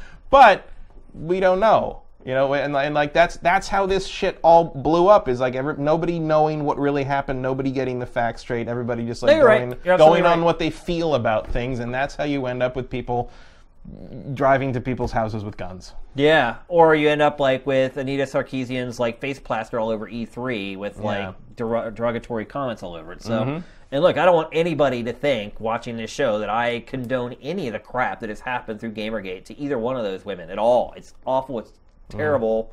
And I think she can do, I don't know what the consequences will be of making this movie, but I think she can do whatever the hell she wants with her rights to that story however she wants, because like claiming that like doing that is somehow like suspicious or whatever, like that smacks a little too much of me, and be like, hey, shut up and stop talking about this horrible thing that happened to you. Like, and that shouldn't be, I don't think that's something to say to someone who went through that. Like, if that's what she thinks she needs to do right now, she can do that. And again, I have no problem with that, but I think it's the selling part, it's the monetary part of it that trips my trigger. Right. Well, we don't know enough about that monetary part to really say what happened there, I don't think. Yeah. I mean, who knows? And who knows if, I don't know. I'm trying to picture how you make a movie out of that, and I guess I would have said the same thing about the founding of Facebook. There's something, you can do it, I guess, but it's just, like, it just seems like such an abstract situation to make a film about, and then on top of that, such unpleasant Let me add this matter. as well. So today, whenever I knew we were going to talk about this, I was kind of searching around trying to find footage to show and things like that, and I went to Zoe's YouTube channel. And so, I started looking around. There's really nothing there, in all honesty. Like, it's just like little cell phone videos that she took for the most part. But like one of the videos on there was a cell phone video that she took of her talking to somebody who's calling her to harass her. And like it's her with like, they don't show anyone in the room, but you can tell there's 5 or 6 other people there, her friends or whatever. And they're like messing with the guy who's harassing her. I don't know how people get people's phone numbers. How does that happen? So anyway, this random guy calls and I haven't owned a phone book in years. Yeah. And they're sitting there like having fun with the guy. Like, the guy's an idiot. Like, you can just tell he's a dumbass. I can't believe he even bother to call her. And like, they're making fun of him saying, look, you didn't really think this through, because he looks like an idiot. He has nothing to say. He has no argument. He's just saying stupid stuff like, yeah, your game sucked. Like, pretty much what you expect from a Gamergator, to be honest with you. But they're all having like fun with it. Like, they're all laughing and joking and like cracking jokes at his expense and stuff. And like, and so I see that. Well, how far into this situation was that video taken? It was this is months and months ago. See, because I'm sure the first like 4 or 5 of those you get are probably terrifying. But if you get like 100, 200, 300, at a certain point, I mean, because like we used to get some creepy shit sent to us. Not on the level of what we're talking about with people like Zoe Quinn or Anita Sarkeesian or whatever, but we used to get some creepy shit sent to the hosts at G4 once in a while. Yeah. And I would even say more than once in a while. Oh yeah, and we would we would pass some of that stuff around, and we'd forward it to legal, but we'd also sort of read it and be like, dude, what the this is hilarious, amazing, like what the hell? But like it's a very big difference between like some kind of communication, remote communication like that versus like I think that person is coming here now. Yeah. And some of these things have really escalated to that point. and or it seemed there seemed again. to have. And like if I was her and I was really scared for my life, and this is the last thing I would do is I'd stir the beehive like that. It just seems crazy. If she thinks this is I would a just want story it that to go away. Maybe she feels this is a duty to like get that story out there in a way that like she feels communicates it somehow to people who might not know otherwise. Yeah, I don't know. I think that's a stretch. And there's also like kind of there's both all the different sides and all the there's everybody's got their own version of what happened in terms of the people who are doing the major players in these events. So kind of maybe the question becomes like, is there going to be this rush of things to like try where everybody tries to tell what really happened? If it comes out that she got even $20,000 for that, how would you feel? I don't care. Really? Not really. Doesn't change how you look at it at all. Not really. Wow. I'm surprised to hear that. I don't. Might as well get fucking. And look, chances might as well are. fucking get something out of this. And look, we both know chances are she got a lot more than that. Odds are, I would say so. Yeah. Like 6 figures probably, or more. Seems I mean, again, we don't know, but it seems like a reasonable. As these things go, I would say that's typical. Reasonable. Yeah. I don't. To me, that would be insane. Like her making that much money off of this whole thing. Like I just think it's just wrong, based upon what she said in the press, how she's portrayed the whole situation. I just think it's the last thing she should do. And I think if she's trying to build her case, selling the rights to something like that, I don't know. Maybe she accepted that it's not going away. Maybe. But it is going away. People are not going to harass her forever. They're going to get sick of her. They're going to find... Yeah. Because it's still fucking happening out there. Some people still mention something about Gamergate-related stuff, and like they've got a flood of Twitter messages over. I mean, it's still happening. It's still there. And I'm sure, Zoe and Anita, and I'm sure they don't go a day without all this shit going down all the time. I mean... To us, I'm sure it's quieter because we don't get harassed like that. But to her, maybe it's not. Maybe it's not. It has to. There's no way it's the same as it was. Like, it has to have died down. Like, even the craziest person eventually gets sick of, like, harassing the same person over and over. I don't know. I saw some pretty persistent crazy people in my time. And I'm one of them. People with their aggregate sites just don't know when to quit. All right, it's time to move on. I think we both said our piece on that topic. Certainly an interesting discussion that there's no clear kind of black and white answer to. I think the money does matter, and I think the amount of money matters. I think if it was just like a handshake deal where like, here's $1 to make sure you don't sue me and we actually did sell this to you, I think it makes a big difference in her getting $100K for...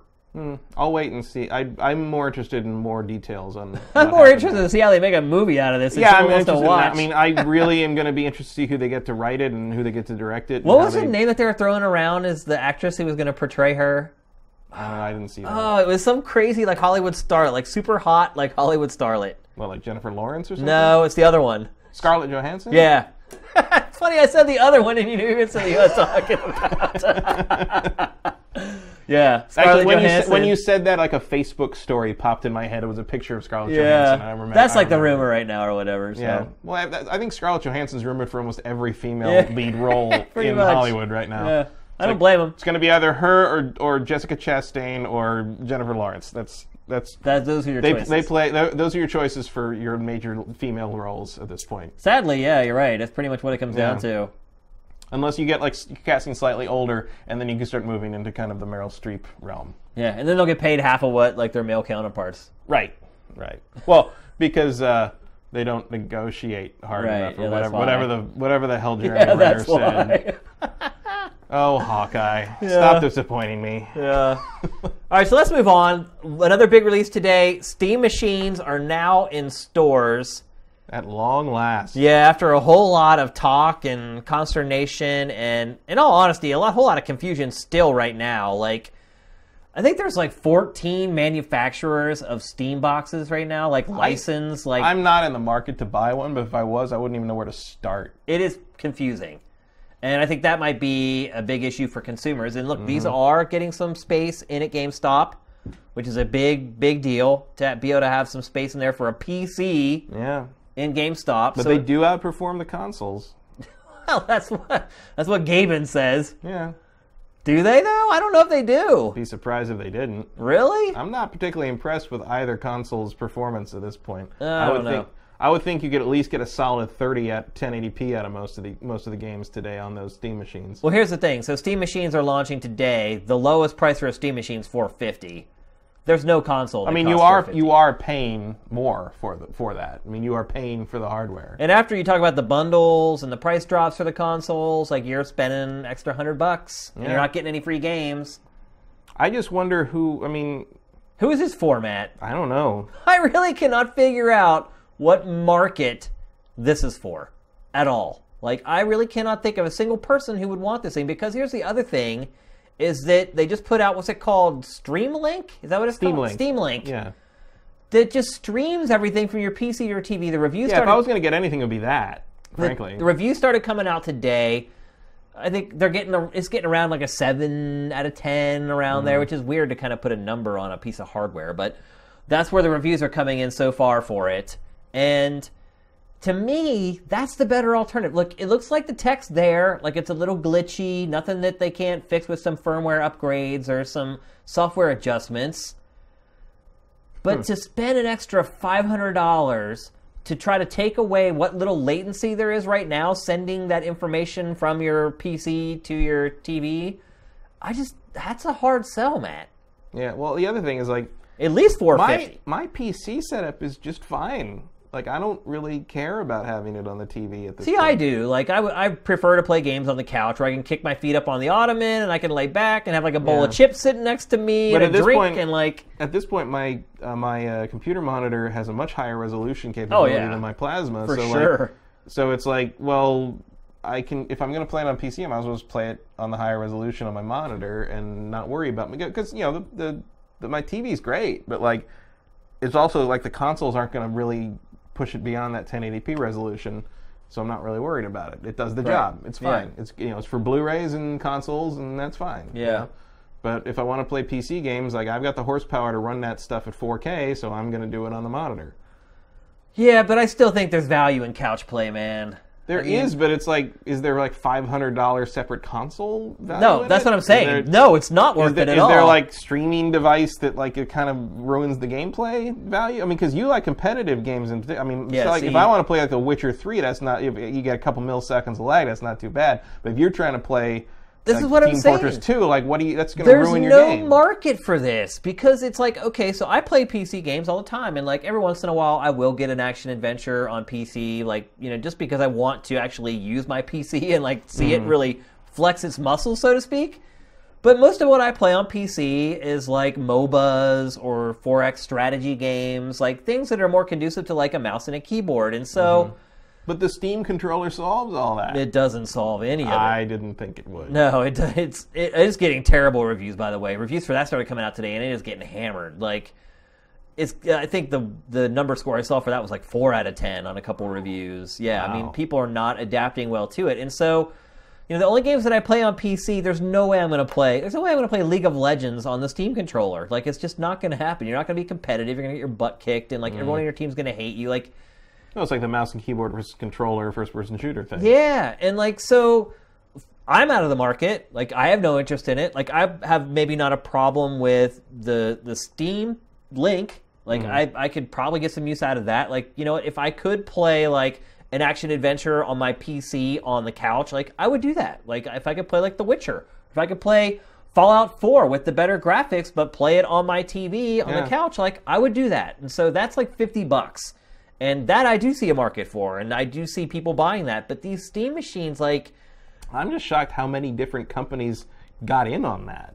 Oh, I know. Like there's literally like 14. Like, I researched it today, and there's like 14 different manufacturing companies who are making Steam machines. And like, of course there's probably all kinds of palm greasing going on, depending... like. But just the fact that many people thought that was a good idea... to jump in on is really interesting. I'm actually curious, while Matt and I talk about this, anybody who in the chat, like, if you guys are interested in buying it, tell us why. If you're someone who's in the market for a Steam machine, you're thinking about buying one, tell us what your reasoning is, because I'm really at a loss here, man. Like, I just, you assume, look, it's Valve, it's Gabe. Like, you know they've done the research and that they feel like they've found that people want these things. Like, is it for people who don't, like, you haven't upgraded your PC in a long time, like, it's time to do it, but instead of building a new one for like $1,200, you buy like a $600 console. But you're not really upgrading then, probably, unless your PC is like 10 years old. Yeah, I mean, unless you're like really behind the last wave of like graphic GPUs and processors, like that's not. It's going to be a sideways move. Yeah. Like I just don't get it, Matt. And I think it's honestly, I think they're going to flop, and I think they're going to flop hard. Like, what do you think they're looking to sell, like, numbers-wise on this thing? Well, there's no way to know because there's so many manufacturers. They probably all have different targets. Well, that's the other thing is, like, did Valve make their money already by the licensing them to these different companies? I'm sure. Like, is it just those companies, is it just Alienware and all these other companies going to take a bath on this? Is that where that's going to happen? I mean, Valve... I don't see how... Gabe's already throwing money in the air. He doesn't care. I mean, well, he's been throwing money in the air for a long time. Yeah, but now it's a different pile of money. Yeah. I mean, is Steam actually making its own Steam machine? Is there a Steam licensed Steam machine? I would figure they're all licensed. No, but I mean, is there like an official manufactured by Valve? I don't think there is. I mean, they have like no skin in the game. They're just like, put our OS on it. Yeah. Put our logo on it. Give us X amount of dollars. It's the perfect crime. It's just branded. That's all it is. It's a branded shuttle PC. That's really all it is. But that's genius. It isn't, like, for Valve it is. For Valve, yeah. I'm talking about, like, the manufacturers. And look, these manufacturers probably don't give a crap because whether they sell a Steam machine or whether they sell a tower, they don't care. Right, they just want to sell something. Right, as long as the profit margin is there, they don't care what they're selling. In fact, if they can get away with selling popcorn, they'd sell freaking popcorn. But do you think they had to pay to get, like, the Steam machine license? Like, clearly Valve makes their money that way. You have to pay to put that Steam logo on your Steam machine, no doubt. And the ability to call it a quote-unquote Steam machine. So you're probably making more pure profit off of just a normal tower, a normal PC you sell. So the Steam machine thing must have had some real appeal to have people go in on that. So what I'm wondering is, like, what did you say to these companies to make them believe? Yeah, so Crawford Hanna says, I was thinking about getting one, always been a console gamer and want to game on the couch. I have a Mac, and it's hard to stream games to my TV. Also like that you don't have to use a mouse and keyboard. All right. That sounds like a pretty unique situation. It's a very specific situation, but it is a legitimate situation. It is. Yeah, so I guess there is. I just don't know how many of those people there are. All I can say is, like, I trust that Valve knows that better than we do. Right? Sublevel saying, they've held back Half-Life 3 to release it exclusively on the Steam machine. That would sell some Steam machines. The only problem is you couldn't just put it on the Steam machine without releasing it for PC as well. So. Oh, they'd find a way. I don't know. It is Valve. Maybe they could find a way. Valve will find a way because Valve is life. Yeah. I don't know, Matt. And then they here's have the other to have a plan. Here's the other part of it too. GameStop and retailers, it's taking a lot of space. Like I think the displays, they just have like little tags, kind of like Toys R Us when you buy games. You take the tag up to the counter and then they actually give it to you. I used to buy games at Toys R Us. They don't do that anymore? No, not for years. No, I haven't been to Toys R Us in a long time, as you can tell. Yeah. So, they're all locked in big cases now. All right. Well, that's the way it was, though. Like, you take the little tag. Yeah, but now you just go find someone and say, I want that. Oh, got ya. So that's what I'm saying. It's like the shelf space at GameStop, especially around the holidays, is really valuable and hard to get. And so, it's interesting that GameStop is giving that much space to something that is then never going to benefit them again. Right. Because you they take it home and you buy everything on the Steam online. machine and you don't ever buy anything at GameStop. Right. So what incentive does GameStop have to keep them in stock or even taking up all that space in their stores if they're not making any money off the software for them? And if they're not selling, like, GameStop will boot those things out of its stores faster than you can blink an eye if they don't sell like crazy. So the question becomes, what does Gabe Newell have on GameStop? I don't know. I'm really, really pessimistic on this. And look, even if they are better, they do look better, the games look better than the PlayStation 4. The other part of it, too, is the software available. Like, people are going to be like, oh, but I can't play Uncharted on this. I can't play Halo on this. I can't play God of War on this. Like, I mean, I can go on and on and on. Like, I don't know. I go back and forth on kind of that. Because, like, there's part of me that, like, really, likes to believe that people don't make $1 million+ decisions off of, bad information or dumb Or no research or whatever, information. no information. But then you turn around and it's just like Gem and the Holograms movie. Or you look at like Biggest flop in the history of film, wide release film. Or you look at the original pitch for the Xbox One. Yeah. I mean, think about that. Microsoft, of all companies, I mean, you just know that they focus test the living crap out of everything. And still, they had that horrible plan for the Xbox One originally that they had to completely 180 on. Mm-hmm. I mean, so look, companies with great reputations, with full smart people, do make terrible decisions sometimes, and like $599 US.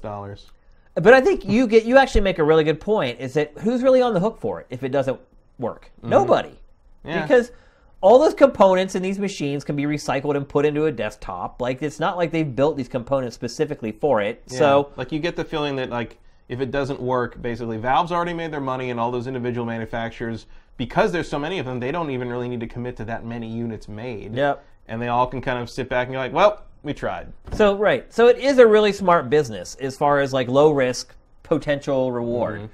But if we're talking about whether these things are going to generate money, or if we're going to walk into someone's home next year and count on seeing a Steam machine underneath their television, I think no. I don't think it's going to doom anyone. I don't think it's going to hurt Valve if it doesn't succeed. Maybe a little bit in mind share because Valve doesn't fail it very much. Mm. And so maybe it's a little hit, a little chink in the armor, a little Can hit, you use little a hit to different the controller ego. if you want? You should be able to use an Xbox controller. Mm. It's a PC. And now that you can use DualShock 4 as well on PC if you have the right software and dongle. Right. So, you should be able to use other controllers. So you wouldn't just be stuck using the Steam controller. But Steam controller is specifically made to be able to play PC games like strategy games and things like that. So, well, I think I'm pretty much in the same boat you are, where I think maybe at some point I might try the Steam Link thing. Yeah, but I certainly don't. $50. Yeah, that's like something I asked for Christmas. In fact, maybe I will. Yeah, because it's like something I probably wouldn't want to pay for on my own, but it's like I'm at the point in my life where I don't really need much anymore. So when it's funny when the holidays roll around, it's like, what do you want for Christmas? I'm like, you know what? You can't buy me a Porsche, so steak would be good. Like, I would really like to own a home, and I know you can't do anything about that, particularly since I live in Los Angeles. So, I end up buying stupid, mundane stuff, like things that I'm just like I kept putting off buying all year. Like I asked for that for Christmas, and so I could see Steam Link maybe making it onto my Amazon wish list if they even sell it on Amazon, which I doubt. But then the problem with that is, like, I probably wouldn't put that on my Christmas list because I go back to San Francisco for Christmas, and, like, getting something that I can't use to, like, come back is annoying. Yeah, it is. Sitting there just looking at it. Got a little gray box. That's why you just have them ship it to your apartment in LA. So it's out of sight, out of mind. So we'll see. I mean, I honestly feel pretty strongly that I'm going to be right on this, that these Steam machines are going to come and go. And I don't see any reason to think otherwise. Yeah. We'll see. The proof will be in the pudding ultimately. In fact, we probably should learn. I think you've said that 3 times today. Have I? Proof. You're right. At least lot twice. Of pudding. At least twice, yeah. A lot of pudding tonight. Yeah. So we'll see. Probably, I wonder if MPD will even report on this type of stuff. I don't know. We may never know. You're right. That's the thing is, like, if it doesn't do well, it'll just quietly vanish. Because Valve won't tell you, and the manufacturers aren't going to tell you. We're going to have to look for signs like birds flying south and GameStop pulling them from the shelves. Right. That's the only way we'll know. That's how we will know. Yeah. And I think that could probably happen pretty quickly when they're like, well, you also have like the return of like the guitar games this holiday. Yeah. I mean, they take up a lot of space. I hadn't been in a retail store in a while until like the last weekend, and like I was shocked at how much shelf real estate Rock Band and Guitar Hero are taking up right now. Yeah. Amazing. Yeah. Like, so like huge displays, like huge like I was like, oh my god, the box, the band in a box is gigantic, but it was actually like a billboard thing like near the shelf, and it was like a whole, a third of the whole section is that. Yep. So you have those back in the stores. You got the Steam machines in there. You got all the Q4 product coming out now. And then all that extra shelf space everybody has to devote to Amiibos and Disney Infinity and Skylanders. Right. That's big box stuff, and you have the collector's editions that come out for every freaking game now. Like times they are changing, man, and like it's just getting even more tough to get that space. That's why I think GameStop, again, because you said not a lot of profit in it for them. If something's going to go first, what do you think it's going to be? It's going to be the Steam machines. Yeah. So, and if they lose that foothold in brick and mortar, makes it even a tougher sell. So we'll see. But I wish them luck. Hopefully it works out okay. The more people who get into gaming, period, is always good for the industry and good for our show and our website and whatever. So I hope it works out, but I am definitely pessimistic. So time to move on to the last topic of the Big Six. We talked about this game a little bit last week, but the problem was I was in the middle of the review, the game eval, and I was under NDA, so I couldn't talk about much. But now, obviously, the game came out today. Our game eval went up a couple days ago before the game came out. So, Rise of the Tomb Raider. Matt, you have not had a chance to play it, have you? No. I was going to try to get it and play it yesterday or last night, but I ended up on an odyssey to find a new monitor instead. So it's just I'll probably pick it up on the way home from here, actually. So, obviously, I have played it. I've played it all the way through and played it well after that as well because it has this Expeditions mode that you can play to try to lengthen the experience a little bit, which is basically just a remix of the campaign levels.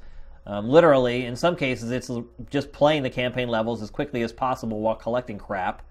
So there's not a lot of extra value hidden kind of in that Expeditions mode, although they announced today that they've integrated some kind of Twitch thing where if you watch other people play, you get, like, coins because it's all card-driven. Yeah. Just like every multiplayer mode now, it's all driven by cards. And so you have a card for, like, a weapon. You have a card for, like, buffs or cards to make it more challenging. And you play them. Some of them last forever. Some of them burn when you play them. And then they actually do a really good job of giving you enough cards just by playing the game. Every Xbox One exclusive has cards in it. Yeah, this it's season. not just Xbox One though. It's like but every game has like cards in it. Well, there's a lot of it, but I'm saying like Forza 6, Halo 5, and now Tomb Raider all have cards as a key gameplay component. Nope, you're absolutely right. Yeah, and it's a way to make money. That's all there is to it. And I will say, Rise of the Tomb Raider gives you plenty of cards for free. I never came into a situation where I was like, I really want to buy some. But I do dig the whole idea that like people watching the Twitch stream can make your game harder. Yeah. That's pretty neat. It's a neat concept, but it's too like that. It's weird to me that like they wouldn't have put that into Halo somehow. Yeah. Well, how would you do that though? The campaign? Like I would watch more Twitch streams if I could somehow like suddenly play a card and suddenly it's on Legendary. Yeah. And the person playing wasn't ready for it. Yeah. It could be fun. It's a cool idea. There's no doubt about it. That is just a level of trolling through Twitch that's a lot of fun. Yeah, I think but that's a cool idea. Keep in mind, it's also just for Expeditions. It's not for like the main campaign. Right. Like I can't be playing the campaign and all of a sudden you can spawn a bear into the campaign, which would be freaking awesome. By the way, yeah. It really would be. I'm looking for I remember. That day's probably coming. By the way, should be, yeah, where people who are watching actually build the game on the fly for the streamer to play through. Well, I'm looking for the day when because there were a couple of games that were planning to be like this, and there was one game I always forget the name, but it was by I think it was by the Left 4 Dead people, and it was going to be like a shooter, except all the enemies were played by other people playing with you, so you never played against like an AI. But like obviously, well, there's kind of been games like that already, somewhat, but not like something like a Halo where you never play against an AI, where it's always other players as these other enemy characters trying to kill you. And obviously, so hard to balance a challenge. It is hard to balance, but obviously, like the enemy characters, you can take like 2 shots. So it's like whereas the main character can take tons of shots. Right. But some kind of asymmetrical pseudo single player thing. I'm still kind of waiting for someone to pull that off. I wish I could remember what the name of that game was. I'm sure someone in chat will know what it was. But it was supposed to be through Valve. It was going to be a thing. And it was The Crossing. That's what it was called. It was called The Crossing. The Crossing. The Crossing. And I really like that idea. Well, let's get back to this because Expedition mode is really just an afterthought. Like, I played it for 2 or 3 hours and I was pretty much done. So, one thing I will say is that I gave this game a crazy positive impression last week. I had played limited amounts of it and I was only allowed to talk about very limited things. And so, I will say that the more I played this game, the less I liked it. They did a pretty good job, actually, for the most part. Like, for 60-70% of the game, it's paced really well. Like, you're getting new weapons and abilities, and just as soon as you get them, the next level really lets you learn how to use them, and then the level after that helps you master them, and then they give you a new one. It would repeat it. But then for the last, act, you kind of have all your abilities and everything. And so for the last, like, and this game's pretty big. Like, I think I finished it in 17 hours or something like that. So for the last handful of hours, you kind of have everything, and it just kind of turns into this grind because you've already been doing like this already for like 15 hours or so. So I do feel like it loses a little bit of steam, but I think the one thing that really struck me about this game, and I did mention this in the game eval, is that it reminded me a lot of Metroid. And I know that may sound crazy, but the whole game is kind of built that way, how you progress through the game. Like, so there's tons of like extra tombs to play through, which is awesome. And there's like crypts that are like, there are some that are longer, there are some that are smaller. And a lot of them are optional, and sometimes they're already open. But like there's certain parts of the game where the door is barred by something, and it takes a very specific weapon to open it. So what you have to do is you have to venture forth and go through all the levels, find like the flaming arrows or whatever, come back with the flaming arrows, shoot the door disintegrates, and you go in, and even the level design is a lot like Metroid. Like you'll be able to see like, oh my gosh, there's a cave over there, but how the heck do I get there? Well, you can't. Like there's like labyrinths and corridors built out of like fencing and buildings. So you can't just like say, oh, I'm going to climb this fence. And it is a little cheap in that way, the game in general, and that there's not consistency in what you can and cannot climb. Like basically if there's like paint smeared on the wall, that means you can climb it. But there's cases in the game where you should be able to like climb stuff, but it just doesn't let you. And so like you can be able to see something through a fence. You're like, oh, I want to climb this fence and get there. You can't do that. You have to like venture all the way through the level, find this one place where you climb up on top of a building, get on a rope, and then like slide down the rope into the area that you need to get into. And again, it's a lot like Metroid in that way. Just knock the fence down. Yeah. I mean, there's all kinds of video game conventions in this game, I guess is the best way to put it. So yeah. Well, you know what they say archaeology is mostly about, a series of small walls. Yeah, exactly. And look, some people will love that it's like a Metroid game, but it honestly just started to bug me after a while. I even felt like, and a part of it too is that you're plowing through it for a review, and like I felt like the Metroid Prime games were kind of that way. Like they're a lot more enjoyable if you don't try to plow through them and you just take your time and kind of pick your way through them. And I felt like this game probably would have been more beneficial to this game if that's kind of the way it was played. But there's definitely a couple frustrating points where you're like, it's so stupid, it's right there. Like, why? And you look at the map, and the map doesn't really help, and like. But the core parts of the game, like, and again, for the first 60-70% of the game, it's a great action adventure. Don't get me wrong. It's for the most part, it's really polished. I had a couple weird bugs where the game kind of stuttered and almost stopped, and I thought it was going to crash, but then it kind of caught up. But for the most part, it's really polished. Everything kind of works the way it's supposed to. I'm not a big fan of the cover system because it's one of those cover systems where you don't have like a lock onto the cover button. So you're like kind of floaty on the cover. And there's lots of times where you're behind cover and you start getting hit. Like, was it like that in the last one? Yeah, it was. Yeah. I can't remember that game very well. It was a long time ago. I mean, this game is a lot like the last game. Like I said last week, there is a lot more crafting in this game, and a lot of the crafting feels frivolous. Like, there's a bunch of abilities that you have to level up. Like, you use points as you level up to, like, increase her abilities, so to speak. And, like, there's, like, 12 or 15 for each of 3 categories, and some of them are, like, just pointless and don't really make a big difference in the game. In fact, that's what I would say in general. Overall, is a lot of the upgrades in this game, you don't really notice them, like, when you use them. There's a couple that are very specific, where she'll do very specific things. Like, there's one where you could, like, leave, like, mines on dead enemies, and then when enemies walk up to the body, it'll explode and blow them up. Like, stuff like that you notice, but some of the more subtle things that, like, buff her abilities, like, it's really kind of hard to see the changes. You don't feel like she grows through the game, I guess is the best way to put it, as much as maybe you should. Well, what about, like, the story? Because you couldn't talk about that at all. Oh, yeah. So, well, I did talk a little bit about it. I talked about the setup. But most of that was all NDA, though. Yeah. You couldn't show cutscenes. You couldn't... Yeah, well, yeah. I mean, that was just the NDA stuff for, like, streaming and things like that. I mean, the cutscenes that they're showing in these trailers that they release show a lot of the story. And I did kind of give a synopsis of it, which is, there's this artifact that her father was searching for. And but how is it, like, overall? Is it just sort of... typical video game story. Tomb Raider. Yeah, I mean this is why I have the graphic of their lessening Lara, is because they did such a good job in the first game of creating this interesting character. And look, there was some flaws in the last Tomb Raider, and maybe the overall story wasn't incredible, but the development of Lara was. Like, her going from this green, naive idiot, for lack of a better term, to become this, like, killer. Like, I felt like there was some impact there. In this story, she's just Lara now, and she's just, like, this gung-ho adventurer. I mean, the one emotional angle to it is that she's trying to kind of clear her father's name because people thought he was crazy before he died because he was talking about, this artifact and eternal life and all this stuff, and like, oh, you're a nut, and within his like scientific communities he was kind of vilified, and so part of the story is her trying to set that all right and show that her father wasn't crazy and he was really onto something.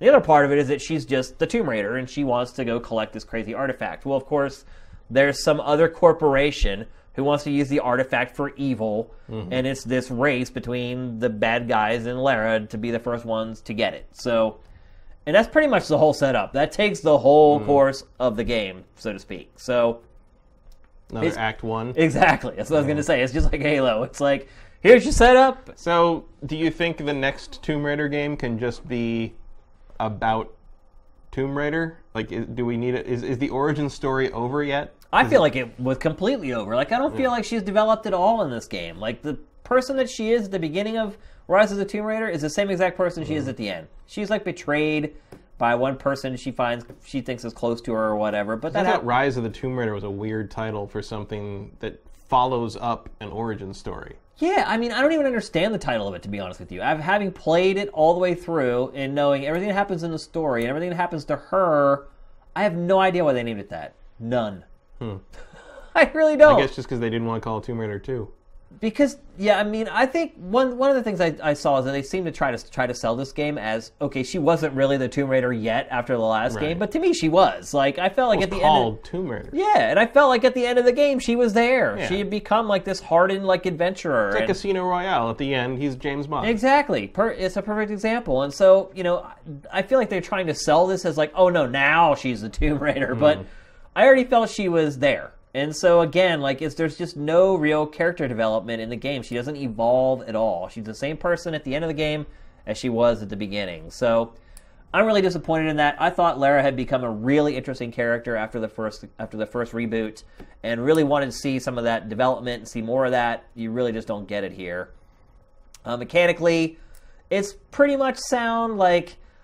Again, like, I'm not a fan of the cover system because you don't snap on. That bothers me a little bit. You're really not exactly sending me running out of the building to get this on the way home. What, did you read my game eval? Yeah. I mean, it didn't sound terrible. Yeah, I mean, it's not terrible. It's not a terrible game at all. Don't get me wrong. Like, I'm not saying that. But, I'm just trying to... one of the things I like to do on podcasts is kind of throw all the elements out there that may or may not bother people. Because... like I said with the Metroid stuff, a lot of people may be like, oh my god, it's like Metroid Prime. Like, some people may be like leaving the stream right now to go buy Rise of the Tomb Raider because I said that. That's a positive thing to me. Right, I mean, to you it is. But to some people, they may not want to do it. As long as Lara's not rolling up into a ball and shooting bombs out of her ass, that's a little weird. It's a power-up I don't know. I mean, she has crazy abilities she gets from like leveling up in this game. Some of the stuff is like a little out there. So...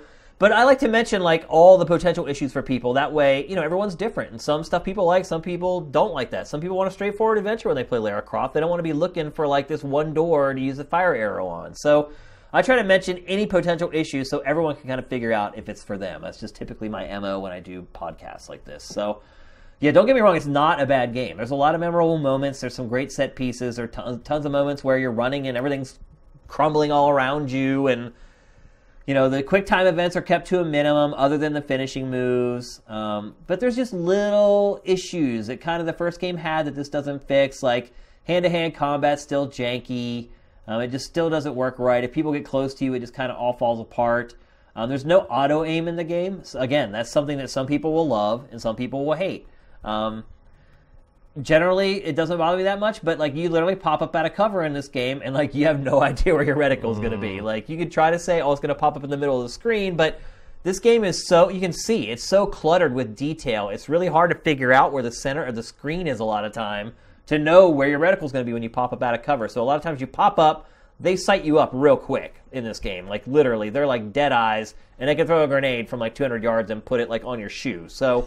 You pop up, you get shot pretty much. And so you get shot, you flinch, you're trying to get that reticle down. Like, it's just little little things that keep a great game from becoming exceptional. And I guess that's the best way to put it. This game has a lot of little issues that keep it from being exceptional. It's a great game. It's not exceptional. So, as far as like who do I recommend this to, I think if you liked the first one, you're going to like this game. I honestly feel like it doesn't carry the length of the game as well as the first one did, and the story isn't quite as good as the first one. I know a lot of critics are saying it's better than the first game. I actually do not agree with that. I enjoyed playing the first game more. Some things may be a little more smoothed out in this game than in the first one, but for the other elements, I feel like if I'm kind of weighing things all told, the time I spent with the first game, I enjoyed more than I did this one. It's about 17 to 20 hours long. Don't expect to get much more out of it. Do I recommend buying it? I honestly don't recommend buying a lot of games. If it doesn't have a good multiplayer component, or if it's not like a huge like RPG like The Witcher or something like that, like I honestly hardly never recommend buying games, especially if you are a member of like GameFly, because this game, look, it's 17 to 20 hours long, which is a lot for just a single player only game, but still, in 2 or 3 days over a weekend rental from GameFly, you can play through this game and you can finish it. And so I'd be careful buying this game, especially if you belong to a service like that. But I'm not telling you not to buy it on the way home. You buy almost every big game anyway. So yeah, well, I'm kind of a collector of stuff. So to me, it's like, here's my Tomb Raider games. Here's my Tomb Raiders. But I do hope it's better than Angel of Darkness. Oh my gosh, yes. Oh my gosh, yes. Tier there. Oh yeah. It's nowhere even in that realm. Like, it's a good game. It's just, I really liked it's a little disappointing to me. One, because so did I. I loved it. And I felt it was underrated a little bit even. And so I had high expectations for this. And I thought, if they could expand on it and make it better in both the story and the gameplay. And I feel like it's just kind of running in place and the story isn't there. And the last game had head-to-head multiplayer. Don't forget that. It had like deathmatch and like all these modes where you could actually use the tools from the campaign in a multiplayer setting. And granted, I think I played it for like a week and a half or 2 weeks after it came out, but still, that was a week and a half or 2 weeks more I played the game than you're going to play this one. So that's another way I feel like, obviously, that this is an inferior game. Like, they cut the multiplayer mode out of it, and they had plenty of time to build it. So I'm not sure why they did that, to be honest. I know what they'll say. Well, we wanted to concentrate on making the campaign as good as possible. I don't know why, in reality, they didn't do it. I never played the multiplayer in the first game. Yeah. Maybe that's why. They just looked at the stats of it and were like, not enough people played it. But I actually did enjoy like a week and a half or 2 weeks of playing it. I felt like it was fun. And it was different because you could do cool stuff. Like I said, using the tools. Like being able to shoot like the rope arrow and then pull it and like have like something collapse on somebody in a multiplayer match. That's fun. Like, you could do cool stuff in this game that you couldn't do in other shooters and other action-adventure games that have, like, even Uncharted, its multiplayer never had stuff like that in it. So, it's gone. What you see is what you get, basically, with this. There are 4 difficulty settings. You can go back and play it on even harder difficulty, but, it's pretty challenging. Like, it's no pushover. Like I said, the enemies are freaking dead eyes. They're aggressive. They're not smart. Like, they don't do anything. They don't flank you or do anything. They just run at you, like, all of them. And there's some parts of the game where there's, like, a lot of them. So a big part of it is like looking at each situation, figuring out how to dispatch them like one by one. Stealth is a good idea in a lot of cases. I enjoyed it, just a little bit disappointing ultimately. So I guess that's the way I'll close it. Makes sense. All right, so that's going to do it for the Big Six. It is time for our trailer of the week. This week's trailer of the week is a precursor to what we're going to talk about in our deep dive, which is Fallout 4. Just came out today. Very proud of some of you guys for showing up in the stream today. I know you guys all probably want to go play Fallout 4 instead of sit here watching us talk about it. So we appreciate it. Maybe they are playing while they listen to That could be. That could very well be. So if you are, I hope you're having a good time. He's listening to that Danny Kaye song for the 50th time. Yeah. But here is the launch trailer for Fallout 4. And one thing I will say is that like all the Fallout 4 promotional media was all kind of funny. Like it always had like tongue-in-cheek, like, they did that whole series on, like, all the perks and abilities and stuff, and they're all funny. This one's serious. This trailer is actually what Fallout 4 is. So let's roll it. Launch trailer for Fallout 4.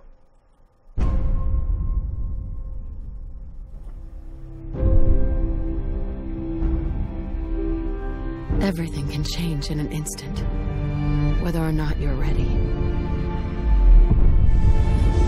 This wasn't the world I wanted, but It was the one I found myself in. This time I'm ready. Because I know war. War never changes. I have a question. The only question that matters. Would you risk your life for your fellow man? Even if that man is a synth? Beneath the Commonwealth, there is a cancer, known as the Institute. A malignant growth that needs to be cut before it infects the surface. They're the real enemy. Not the Raiders. Not the super mutants. Not even those tools over in Diamond City. Don't shoot! I swear I'm not a synth. For God's sakes, we're family! This is ridiculous. I want the truth, McDonough.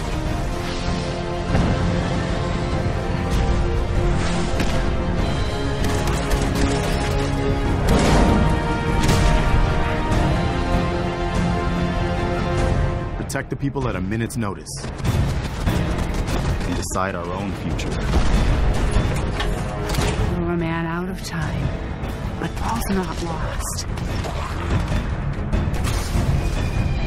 This campaign will be costly.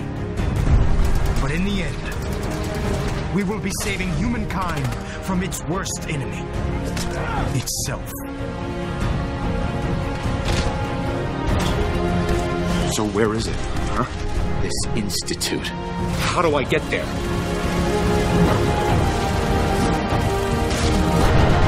Haven't you been paying attention? You don't find the Institute. The Institute finds you.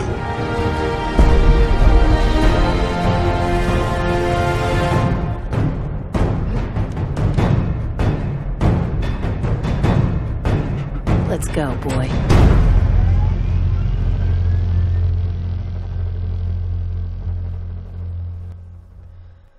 All right, Matt. So that trailer is what it's like to play Fallout 4. Yeah, it's not a funny game. It's not funny at all, man. Which is so odd that they did the same thing with Fallout 3, the way they promoted that. But this game is really gritty and grimy and serious. That's Fallout. I mean, the trappings are kind of amusing and sort of that kitschy sort of 50s never-ended atomic age thing. Yeah. But like, when you really get your, the boots on the ground, even from Fallout 1, once you get the boots on the ground, like, it is dark, it is grimy, it is dirty, you are eating rats, it's scratching nasty. for existence, yeah.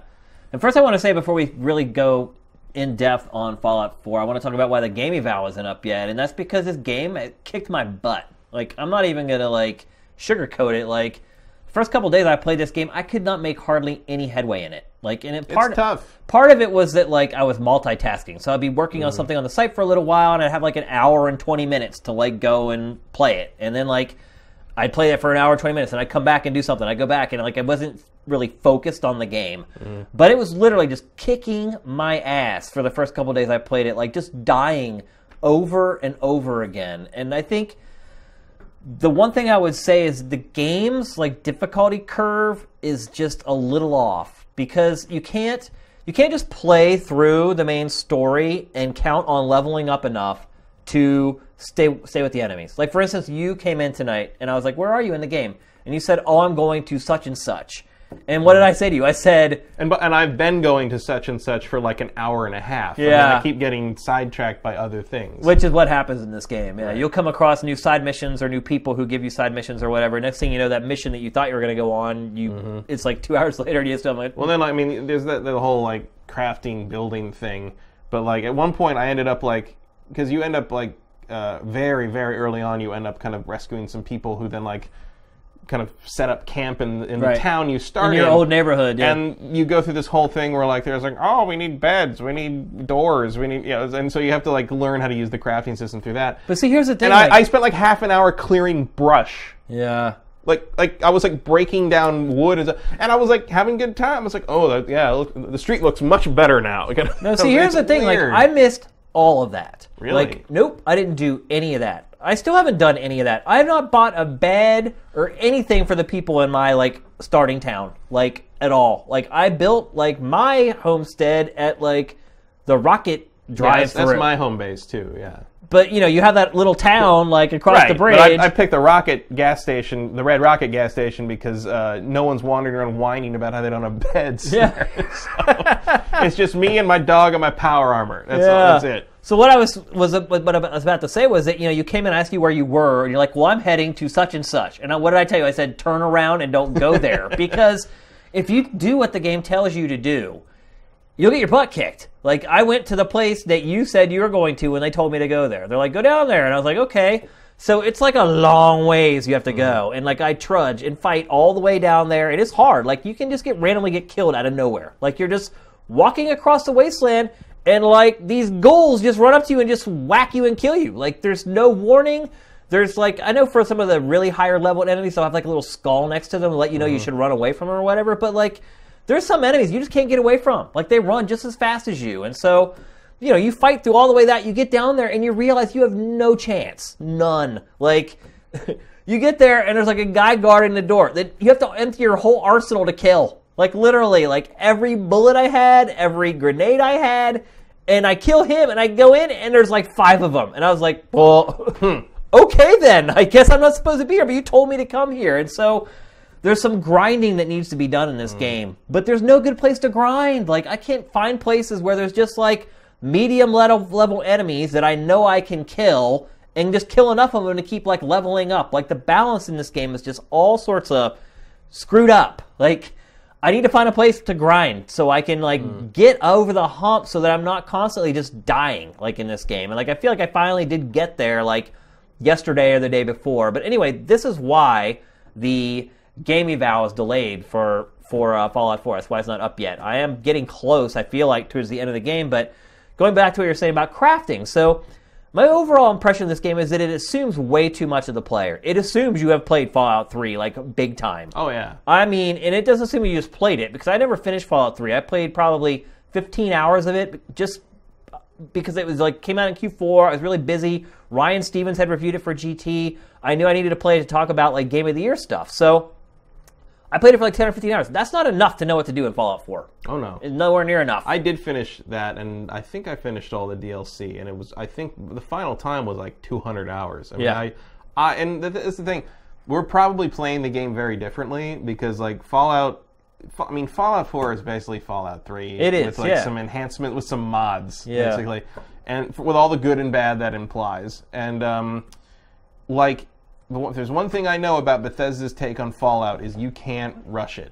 Like, you know, like, when they tell me to, go down to this place, I'm like, well, I better go look at every single thing around here before I do that, because that means, like, go fuck around for, like, 4 hours before you actually make your way down that far. Because Rivet City was like that in Fallout 3 as well. Like, you didn't go, that's like the 4th or 5th thing they tell you to do when you're looking for your dad in Fallout 3, but, like, if you actually just go do that, you're going to be running from super mutants pretty soon. The super mutants in this game, you see them real early. Mm-hmm. Like, real early. Like, I don't know if you've run into them yet, but I haven't yet. You will very soon. But I figured that was probably going to happen because you get thrown into power armor so quick in this game. Yeah. I was shocked at how fast, because they've changed the power armor completely. Yeah. Which they've shown in, like, videos and stuff, but it's more like a vehicle now. And it's like on one hand, I kind of like the mechanics better on it, but on the other hand, I'm kind of, the Fallout purist in me is a little put off by how much it changes the role of the armor in the universe. What happened to me was I jumped in my power armor, I started running around the countryside, like, killing chicks. I finally felt like I wasn't going to die from one hit, and I was like, God, I feel powerful, like, oh, I'm going to use this thing. And I got out in the middle of nowhere, and the battery died. Like, and so you go back to the homestead, and they have, like, these things to, like, craft and build it, and, like, for 5 hours, like, while I tried to find a power supply for this stinking thing and be able to afford one, it just sat out in the middle of nowhere, just sitting there. Like, the game. See, I didn't even know you could run out of fusion core power like that. But what I learned the hard way was, if you get out of your suit to do something, take the fusion core with you. Yeah. Because the enemies can get in it. Yeah. And then attack you with it. It's like, so I suddenly turn around and I hear, I'm like, what the hell is that? Like, someone's jacking my power armor. And And then now I didn't even think of it, but like what they did in the power before I got them out of it, and then I had to repair everything. Yeah. But like they probably drained my battery even more. They probably did. Yeah. The crazy thing about this game is that it is one of the most complicated games you're going to play this year. It really is more complicated than you think it, especially once you get into the crafting stuff, and it's It not. is insanely it's not complicated. explained. Nothing is explained. Nothing. Like you're talking about how you like started like building your homestead like right away, and you started helping those people who moved into like your old house or whatever. I just completely missed that. Like walked right past it. Never. And so when I finally started building back at like the gas station, the Rocket gas station, like I went to the bench and I crafted like a wall and like a prefabbed like gazebo, for lack of a better word. And I'm like, where are they? Where did they go? I could not find them. They had spawned on the other side of the wall from the workbench. So I'm outside, I'm like, okay, well, I'm able to craft things on the fly out here, and I started building stuff, but I'm like, where did those buildings go that I paid for already? And I did not find those buildings until like 3 hours later. Literally, only by luck. I went around the back of the building and saw it, and I was like, there's the walls and like the gazebo I paid for. Well, the thing I didn't get was that, because you can go up to the workbench, and the workbench is like sort of like, you get kind of an area you can build in. So like the Red Rocket gas station is like an area you can build in. Yeah. And then the sanctuary place where all the guys move into is like another area. And then there's like a drive-in. But what I didn't get, and I think it kind of explained it in like the tooltip things, but it just didn't, either I didn't read it right or was worded weird. I didn't get that it says like when you store junk or whatever in the transfer thing on the workbench, you can then draw from that for all the crafting tables. But that only applies to the crafting tables in the area. Yeah. So I was trying to build something that required, I think, nuclear material at one point. Yeah. And it's like, you don't have nuclear material. I'm like, I know I have nuclear material. I just found it. And it turned out I'd stored it in the workbench in the other place. And in order to get all those inventories to link up, you have to have like this this perk called like local leader or something that like lets you establish trade routes between all your settlements. Yeah. Which is like, it's like charisma level 6, or it's like mid-game shit. Yeah, yeah. So I'm going to be basically like Well, you can fast travel at least between. You can, but like at one point I'm just like, well, I'm going to need a lot of wood. So I was like trying to build stuff at Red Rocket, and I'm like, I know I have hundreds and hundreds of wood because I broke down every tree in Sanctuary. Yeah. But then I realized I'd stored it all up there, so I had to like go back and do it. So now I'm kind of like playing Pack Mule, and I don't even know if there's a better way to do that. Well, eventually you get companions, and they're like people that follow you around and will fight with you. Like the dog is the first companion. I have the dog, and I have like the robot, I think, will do that with you. And you can use them as pack mules. You can load them up with stuff. So that's one thing you should keep in mind to help you when you getting company. Look, I hate any game that lets you carrying all my shotguns now. Yeah, exactly. The dog.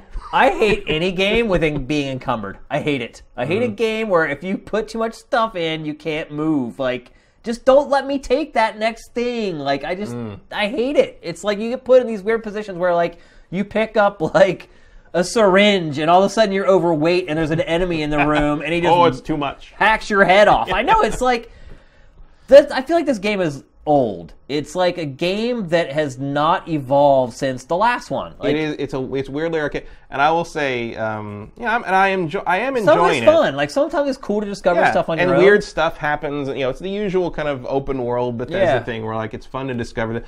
But I will say, it unlocked last night at 9 o'clock our time, and my girlfriend was out doing other stuff, and she came home after I'd been playing it for like an hour and a half, and she came in. She's no stranger to Fallout. She plays games a lot. She's she's well versed in all this stuff, and she watched me play it a little bit, and she's like, "Which one is this?"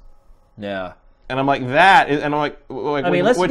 She's like, which Fallout? And I was like, which Fallout is? And I'm like, no, it's Fallout 4. She's like, I didn't even know that was out. I'm like an hour and a half ago. She's like, wow, it sure looks like Fallout 3. And I know you're trying to tie it into the fact that I just said it feels like an old game, but let's wait to talk about the graphics. Let's go through kind of like the gameplay and stuff like that. Yeah. Well, I think it's a universal criticism. It is. You're right. It goes beyond just the visuals for sure. Like, there's just like simple things that like you can't figure out how to do. For instance, I have had my flashlight on for 2 hours. I have no idea how to turn the flashlight off. Hold B. Every once in a while, well, see, here's the thing. Like, I switched up my whole control scheme to play more like a traditional first-person shooter. So I have, like, circle set for crouch and like X for reload and like triangle to interact and like I set it up like a typical shooter. Then it should be whatever button you use to bring up the Pip-Boy, hold that. That should. I tried that and like. But did it not? I mean, I wouldn't surprise me if the game wasn't smart enough to transfer I changed it to the trackpad.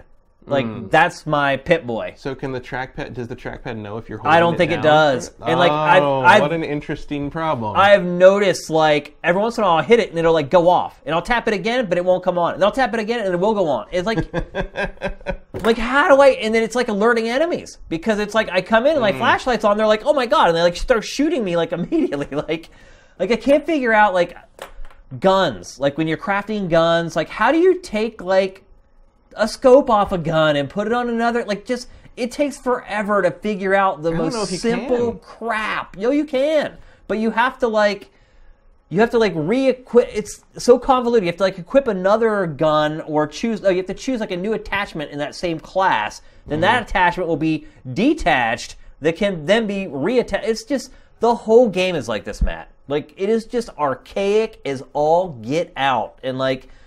Here's the thing about games like this, though, is that, like, eventually you learn all these little nuances, and then, like, a month later you look back and you laugh. You're like, oh, I remember when I was on GameFace asking about how I got a scope from one gun to the other. Oh, what an idiot I was. But that's all I do now. Right. Exactly. I just put scopes on things.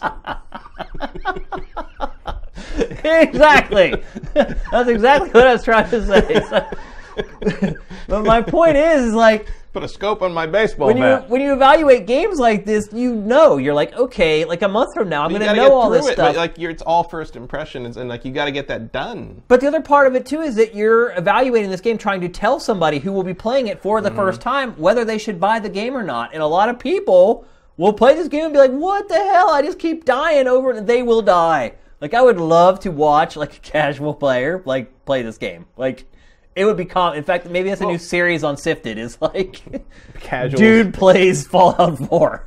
Well, it's also like interesting that like because the game, I'll give them credit on this. The game feels much more functional as a shooter. Oh yeah, for sure. Without a doubt. To the point that there were a couple times when like I forgot about VATS. Yeah, when I first started playing the game, I had completely forgotten about VATS. And like you have to use it though. When I ran into my first mud crab. Yep. And I was like, fucking bullets are bouncing off him, and like it killed the dog, like or whatever. It can disable the companion. A companion can get knocked out basically, but not killed. Yeah. And so I'm just like, what do I do?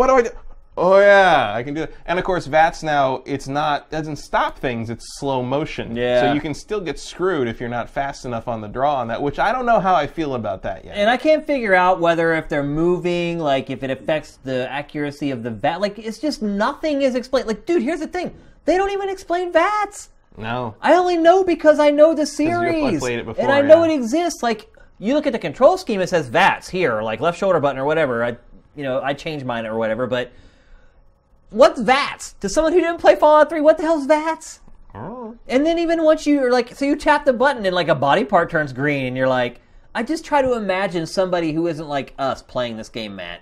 Like, it's a nightmare. Like, for someone who hasn't played Fallout 3 and doesn't know like kind of the nuances of like the series, it's mind-boggling that this game was made this way. Like, there was no, like, and maybe in some ways it's kind of cool. That is really just for hardcore people. But there is nobody who sat on this development team that was like, hey, what about, like, my uncle when he goes to play this game? Like, there's just nobody there to ask it. It's like, fuck your uncle. Pretty much. That's what happened. Like, my uncle's screwed, Matt. Screwed. Like, it's just...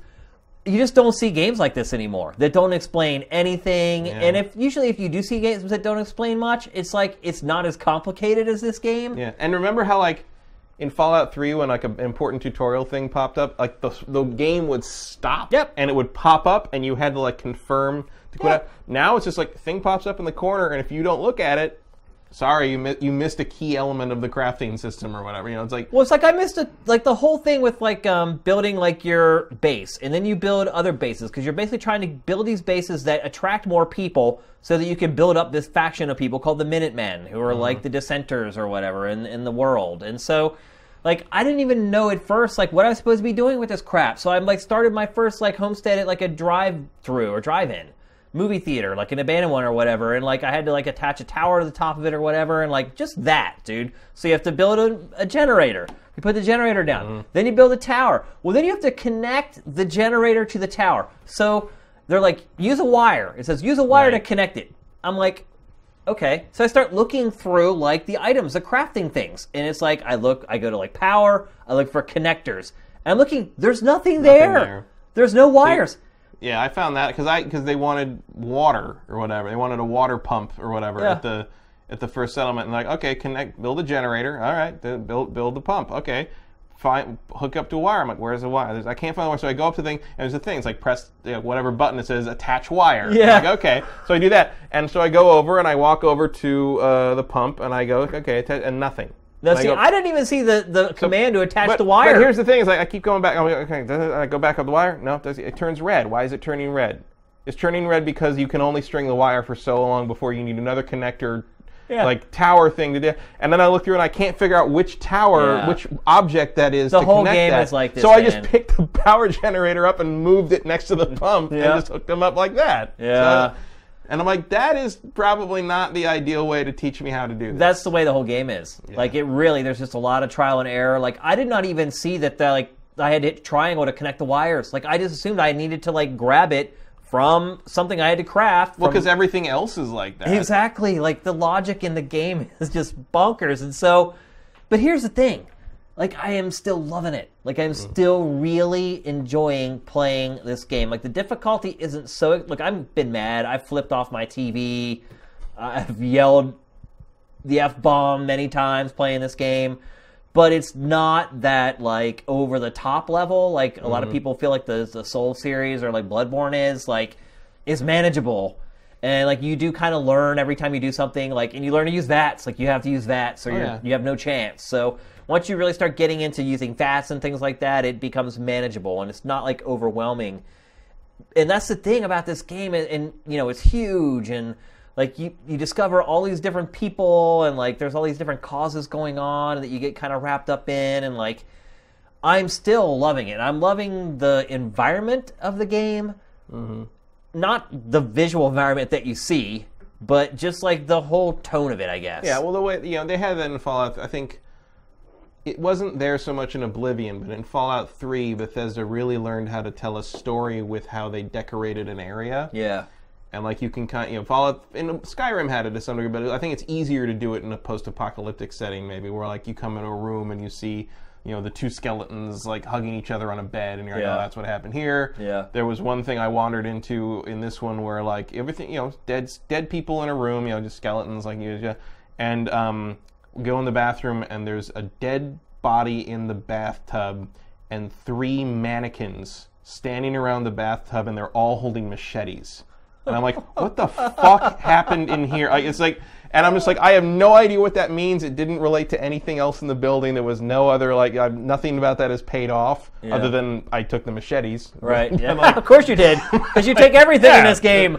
Because you need to. You have to have it all for scrap to, like, craft things. I leave just a trail of naked dead people in my wake, because I'm just like, I'm taking all your fucking leather. That's all coming with me. Yeah, because you need it to craft. Because you got to break it down so you can upgrade your own weapon, your own armor. And I'm kind of into that, but it's like there's so much of this game that feels like Fallout 3. Yeah. And part of that is nice because you slip into that rhythm, because I liked Fallout 3 a lot, but part of it is also like I feel like I'm playing something I already played. Yeah. And there's little things I love that they got rid of degradation on the weapons and armor. I mean, you still have to repair power armor if it gets screwed up. But, like, your normal armor, your weapons, like, they don't degrade. If you find something you really like, you can keep it forever. Yeah. You can even rename it. It lets you rename your favorite weapons, whatever you want. Yeah. I like that I named my character Matt, and, like, everyone calls me Matt. Yeah. There's all those names. Well, I named mine Dinfire. I should have named myself Shane so I could get that, but they're not going to have Dinfire. But, like, there's this element. It feels so much like... There are other games that it's this weird mix of, like, oh, it feels good to be back, and I've done this. It's just like going home for Christmas, back to your hometown. Yeah. You're like, for the first day, you're like, oh, it's great to be in this bar again. I haven't been in this bar in forever. Oh, yeah, the beer doesn't taste very good here. And the people here really suck. The people here are like, yeah. It's like, But it's like, you're still glad you went. Yeah. But it's not really the best thing that happened to you this December. Kind of thing, you know? And I kind of feel like that right now. And it's all like, it's so much, it's, you know, it really is clearly the old engine, you know, the engine they've been using let's forever. just transition on over to the visuals in this game, which, by pretty much modern definitions, it's terrible. It's not good. This game is not a good-looking game, and the character models are literally probably the ugliest character models I've ever seen. Well, I wouldn't go that after like the PlayStation 2 era. Well, I'm playing on PC, like 4K, the whole thing, you know, going like full on. And yeah, like, it's a shame for this game's well-being. It's a shame it came out in the same year as Witcher 3. Because it's just outclassed in terms of open world stuff. Because like that's usually the thing that kind of in my head sort of helps get around that, is like, well, it's so big and you can manipulate so many things and all. It's like, it's cool. It's okay that the trees don't look good, but like, we've already played games this year where the trees do look good. And there's no excuse for this game to look this way. There's no excuse. After playing a game like The Witcher 3, The Witcher 3 puts this game to shame. Yeah. In so many ways visually. It's not even... And the other thing is, this, you know, Witcher 3 on my rig runs at just a rock solid 60 frames per second. This game dips to 50 or 53. Like I know people are like saying first world problems right now, but Matt's rig is a beast. It's a beast. Like he literally just spared no expense to build his new rig. But there's just like this element of like, there's no reason just because some shaders are on the water that this thing should drop. Like there's no like that to me feels like some kind of like optimization problem on the part of the game, not my hardware. Like I can run way more demanding stuff than this at a higher, more solid, steady frame rate. Yeah, the character models in this game are so off-putting, and it's such a story-driven game that like it's really hard for them to convey any emotion in like the cutscenes. Like I'm having a hard time caring about like anybody.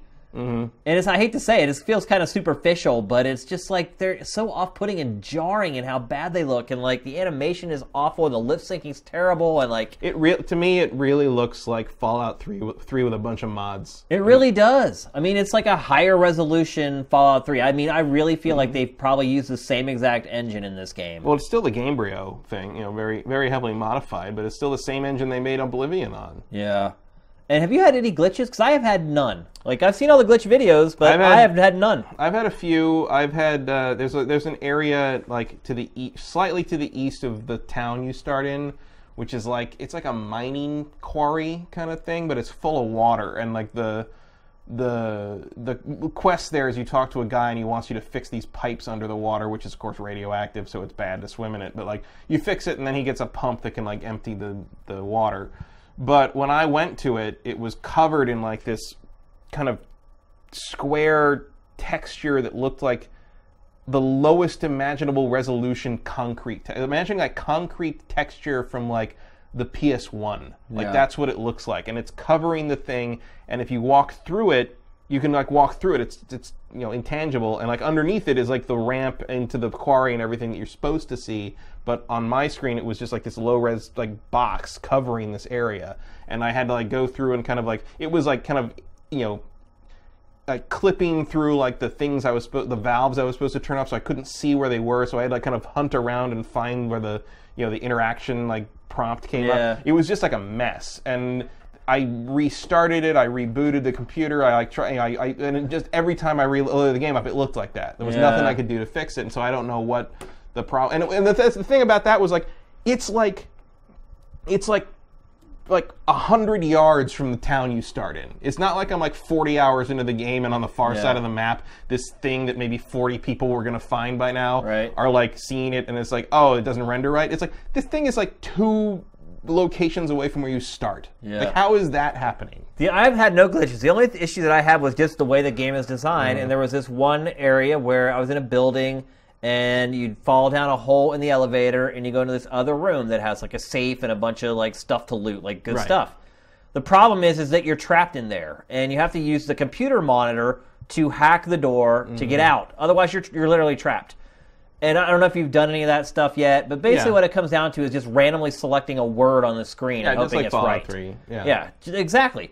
And I was stuck in this room for like 10 minutes because I could not get the word right for the computer terminal. Like, and it resets every time you back out, so you don't like lock it up because you. Well, no, it's like the way it does it is like you get to guess the word 5 times or 6 times, and then it locks you out. And so, well, what you do is if you don't get it down to the last try, you just back out of the computer and try again.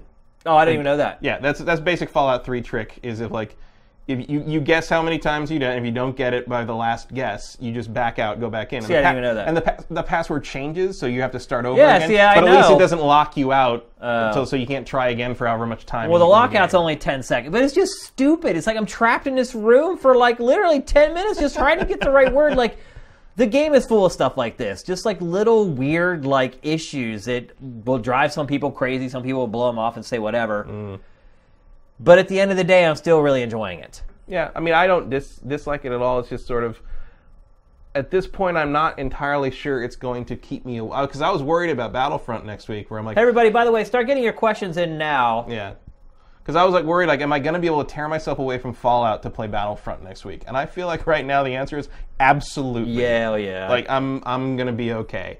And but the other thing is, like, you know, I've run into like a glitch where like these radiation storms like hit, and like afterwards all the foliage, because the foliage blows in the wind, and then after the wind's gone, the foliage on at least on my game, wiggles like it's having a seizure. It looks like, you know how like if you took like blowing like trees and you like tripled the speed of the video, it looks like that. Oh, right. And I'm like, what the hell is it? And that doesn't stop until you fast travel away from it. So, but at the same time, this game is so huge and so vast. Like, it's sort of like, it's like the forums, you know? It's like, how, you know, some of this stuff is, I'm sure, like, all these different people with these different hardware configurations had to go in and break this thing in ways that, you know, Bethesda could never have imagined. Yeah. And now, I'm sure, you know, I know everybody was kind of saying, like, oh, I'm waiting for the first patch. I'm waiting for the first 2 patches, whatever. And I'm like, well, I can't, because we got to talk. You know, we got to talk about it. You know, we got to play it at launch, see what it's like, tell people what to expect. Yeah. And right now, I'm like, well, I might just wait for them to patch it after all, because right now, you know, just in 6 hours, I've run into a bunch of like, you know, display glitches and problems, and I'm just like, well, that's really difficult to play through. Matt, how do you feel about the fact that a lot of reviews have even mentioned, you know, in fact, most reviews go on and on about all the problems this game has, like just tons. And then they just basically ignore them all and have given it like gigantic scores. Like, how do you feel about that? I don't particularly like it. I think, you know, and it's like, it's hard because it's like, well, you know, a lot of those problems will probably be fixed either by Bethesda's official patches or by community mods eventually. Yeah. But, you know, how do you address that? You can't assume, though. Yeah, you can't assume that they're going to be able to fix everything. But what you're telling... And I feel like that's what a lot of the critics are doing is just, well, we've seen this before with their games, and we know... You don't know, though. Yeah, there's a lot of benefits. You're assuming that things are going to work the same way as before. There's also a lot of like, well, I really enjoyed this game anyway. You're right. You know, and maybe, you know, maybe there's people that don't care. Well, it kind of goes back to my theory on how I do podcasts. Is like I try to bring up anything that could be a potential issue to somebody and then let them choose whether it's going to affect them or not, or whether it really bothers them. But I feel like when you're talking about a review, and if you're going to put a score in your review, I think what you're seeing here is what I've talked about with like our game evals, is that hidden algorithm, that fuzzy logic that a lot of the scoring systems at some sites allow for. It's like, well, there's all this stuff wrong with it, but it still gets that 9.5. It's like, how do you rationalize that? Like, some people just don't. I guess that's what it really comes down to. And it's like, how do you, you know, because like for every thing where I was like, oh, that's an ugly texture, that doesn't look good. There've been like times when like the atmosphere looked great. Right. It looked like dawn, and like the god rays are coming through the trees. Right, and or stuff, like, and it's like there was like one time I returned to like the gas station and it was just covered in fog. Yeah, and I was just like, you know, a fog bank just rolled in out of nowhere, and like, yeah, sometimes like from a distance the game looks good. The closer you get to stuff, the worse it looks. Yeah, that first, you know, that traditional, you know, Bethesda first exit into the world, right, where you see everything and you're like, whoa, like, yeah, it strikes a good vista. Yeah. But it is not a good-looking game, though. Don't look too closely at that shelf. Definitely not. But yeah, I mean, look, I'm having fun with it. The game eval hopefully will be up in the next couple days. You'll get to see my official take on it. I think I've kind of shared my opinion on most of it, at least. I mean, I would say, like, look, if you love Fallout 3... Yeah, go buy it. You're going to love this game. Yeah, I can tell you too. that right now. If you like Fallout 3, just go get it. Like, you'll get 70, 100, 200 hours out of this game, and you'll love every minute of it. But if you hated Fallout 3, this is not going to change your mind. That's a good way to put it. And I think, if people typically don't like games like this that are a little janky, like if you didn't like Skyrim when it first came out, like if you didn't like Fallout 3 when it first came out and you played a couple hours of it, we're like, screw this, like this is a piece of junk, like you're going to have the same feelings. But there's a lot to love in here if you're ready for a game that's not, it's not Witcher 3 perfect. Yeah. Not Witcher 3 wasn't Witcher 3 perfect, frankly. That's the worst thing that happened to this game, by the way, is The Witcher 3. It really is. Because it just showed, it makes this game look so bad in comparison. Yeah. Because everything's explained in that game. Like, you're not left wondering how to do stuff. Like, that game's just as complicated, has just as many systems, but it's all explained, and you know how to use it all. And, there's a lot of learning that you do while playing this game. Yeah, and in some ways, that is a throwback to, classic gaming where you had to figure stuff out. There's tons of PC games I played back in the day where it took me a year to figure out the final level puzzle of the Crescent Hawk's Inception. That used to be part of the hobby. Yeah. All right, so let's get to some questions here. A lot of them are Fallout 4 related. Surprise, surprise. Who knew? Let's see. Any thoughts on the console versions versus PC or even PS4 versus Xbox One? I hear the Xbox One has some nasty issues. What's the deal with the disparity? Well, right now, the only good version is the PC version. It's the only one that will run at a rock-solid frames per second, even though you're saying you're having some problems with it even on your PC. Yeah, well, I'm running it at a 4K, so I'm sure if I dropped it to 1080, it would be 60 like a rock, no question. PlayStation 4 version runs like crap. It literally runs and like according to crap. Digital Foundry, the Xbox One version is worse. It will, according to Digital Foundry, the Xbox One version will drop down to 10 frames a second and even bottom out for brief seconds. But I'll tell you what, the PlayStation 4 version isn't much better. It literally will give you motion sickness. So a lot of times you're running, it just feels like you're in slow. It's just a crappy frame rate. You know what it feels like if you've played games for a long time. It has it. It is bad. There's no sugarcoating it. It's bad on the PlayStation 4. It's bad on Xbox One. If you can, definitely get the PC version. Let's see. Have you guys ever bought a console just for one game? I got an Xbox One today just for Tomb Raider. That is from SMC92 Ian. No. Yes. Never. Yeah, I bought the N64 just because of Super Mario 64. I bought the N64 when that came out because I wanted to play Shadows of the Empire and Mario 64. So that's two games. But I knew other games were coming that I definitely wanted. So I honestly really didn't. Super Mario 64 blew me away so much. If I had bought that console and only ever played that game, I don't think I would regret it because it literally just blew my freaking mind. My rule tends to be there needs to be 5 games on a system that I know I want. Yeah, and that's my breaking point. I bought N64 just for Super Mario 64. I wouldn't have cared if anything came after that. Unless it's a Sega console back in the day, in which case I was an idiot. So I bought the Saturn mainly for Capcom fighting games. Okay, here's another one about Fallout 4 from Goji Gogo. Question: does the fun you're having in Fallout 4 outweigh the bad? Do you need to have played the third installment or no? I would say it definitely outweighs the bad. Yeah. I don't think you need to have played Fallout 3, but if you have played Fallout 3, you will understand what you're doing a lot faster. If you haven't played Fallout 3, you're going to be really frustrated at the beginning of this game. In fact, if you can play Fallout 3, the first hour of Fallout 3, that might help before you play Fallout 4. But Fallout 4 is out, no one's going to do that. Yeah. Well, the Xbox version comes with Fallout 3. It does, yeah. But yeah, the fun does outweigh the bad. It can be really frustrating on a number of levels, particularly at the outset. But yeah, just be ready that you're going to have to meet this game halfway to some degree. It's not an easy game. That's, I guess, the best way to put it. In any sense, it's not easy. But I think everything that we find annoying in it right now will be second nature by Sunday. So. Yep. What did you want from Fallout 4 gameplay-wise? This is from W. Matthew. I like it. It's a waste. I want to be barely getting by, but that is just me wanting gameplay and themes to match up. I'm not sure what that means. I think he means it should be hard because you're supposed to be barely surviving in this world. And they nail that part of it. It's like I said, I still don't feel like I'm a level up on the enemies. I feel I'm only level 7 or so, but I feel like the perks are pushing me towards a real overpowered state. I think it's not going to be too long before I feel like I can handle anything the game throws at me.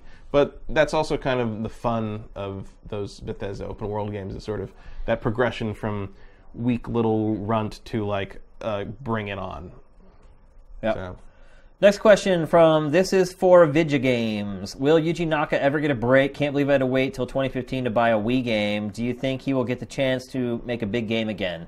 Yuji Naka? Yeah. I don't even know. Rodea came out today also. Sky Soldier. No, probably not. I don't think he will get a chance I love to make Yuji a big Naka's games. game. Knights is one of my favorite games of all time. He was also one of my favorite interviews of all time. He's a cool dude. But I think the era of his kind of game is kind of over. Yeah. I don't know if that's ever going to recover. He hasn't made a great game in a really long time. Let's just remember that. And he still owes me for making me suffer through Billy Hatcher. From Chester Eugene, would Fallout 4 still make it into your Game of the Year convo, Shane? Yes, most definitely. Sure. No question. Let's see. Unless something horrible happens in the next 30 hours of it. I don't know, but I'm pretty sure this is up there. Have you guys played Triforce Heroes? I just got Triforce Heroes. I've not had a chance to play it yet, Tom Andy, unfortunately. Let's see. Are the issues with Fallout more or less an issue due to how the marketing public announcement was handled compared to the other big games? It was such a short media period compared to an Assassin's Creed marketing period. Does that have any influence on your opinion? It does not. But one thing I will say is I now know why they didn't show this game. It's because it looks terrible. And the longer this game was out there with people having footage of it and looking at it, I feel like the opinion on the game would have soured over time because the footage wasn't getting any better. Of what they showed. The trailers that they showed of this game made this game look a lot better than it looks when you're really playing it, I guess is the best way to put it. And it's really uneven visually. Yeah, and I feel like they intentionally went with this shorter cycle because they knew what the game looked like, and they knew people care about that and make a big stink about it, and they have made a big stink about it. There's people all over the internet. Especially because, Skyrim was a graphical darling of the time. They've always kind of blown you away visually before, and this one just... I think they're pushing this, this modified version of the Gamebryo engine as far as it'll go, but that's just not far enough. They needed to build a new engine. Yeah, they did. They needed whatever they hoped for was going to come out of the id purchase needed to pay off for this game, and it doesn't seem like it has. Yep. All right, so that's it. That's the last question. This show is now 2 hours and 40 minutes long. We may just set a Guinness record. Somebody called Guinness. This may be the longest talk show in the history of television, even though this isn't television. No. Well, anyway, it is time to wrap it up. We have definitely gone way over, but you guys are definitely... this is like post E3 length. You are getting your money's worth. This was a big day today. There was a lot of stuff to talk about today. So I think we definitely had relevant topics all the way through. Hopefully you guys agree with it. Again, get on this forum, folks. Bang them. If you're a premium subscriber, make sure you are working them because that's the only way we're going to get all the bugs out. So make sure you do that. We'll be here next week. We'll have another big show. We'll be talking tons of Battlefront next week. Hopefully that shows up. I still haven't got Battlefront. I'm starting to get a little nervous, so we'll see. But regardless, we'll be talking about it one way or the other next week in addition to a bunch of other great stuff. Everybody have a great week. We'll see you next Tuesday. GameFace is up and out.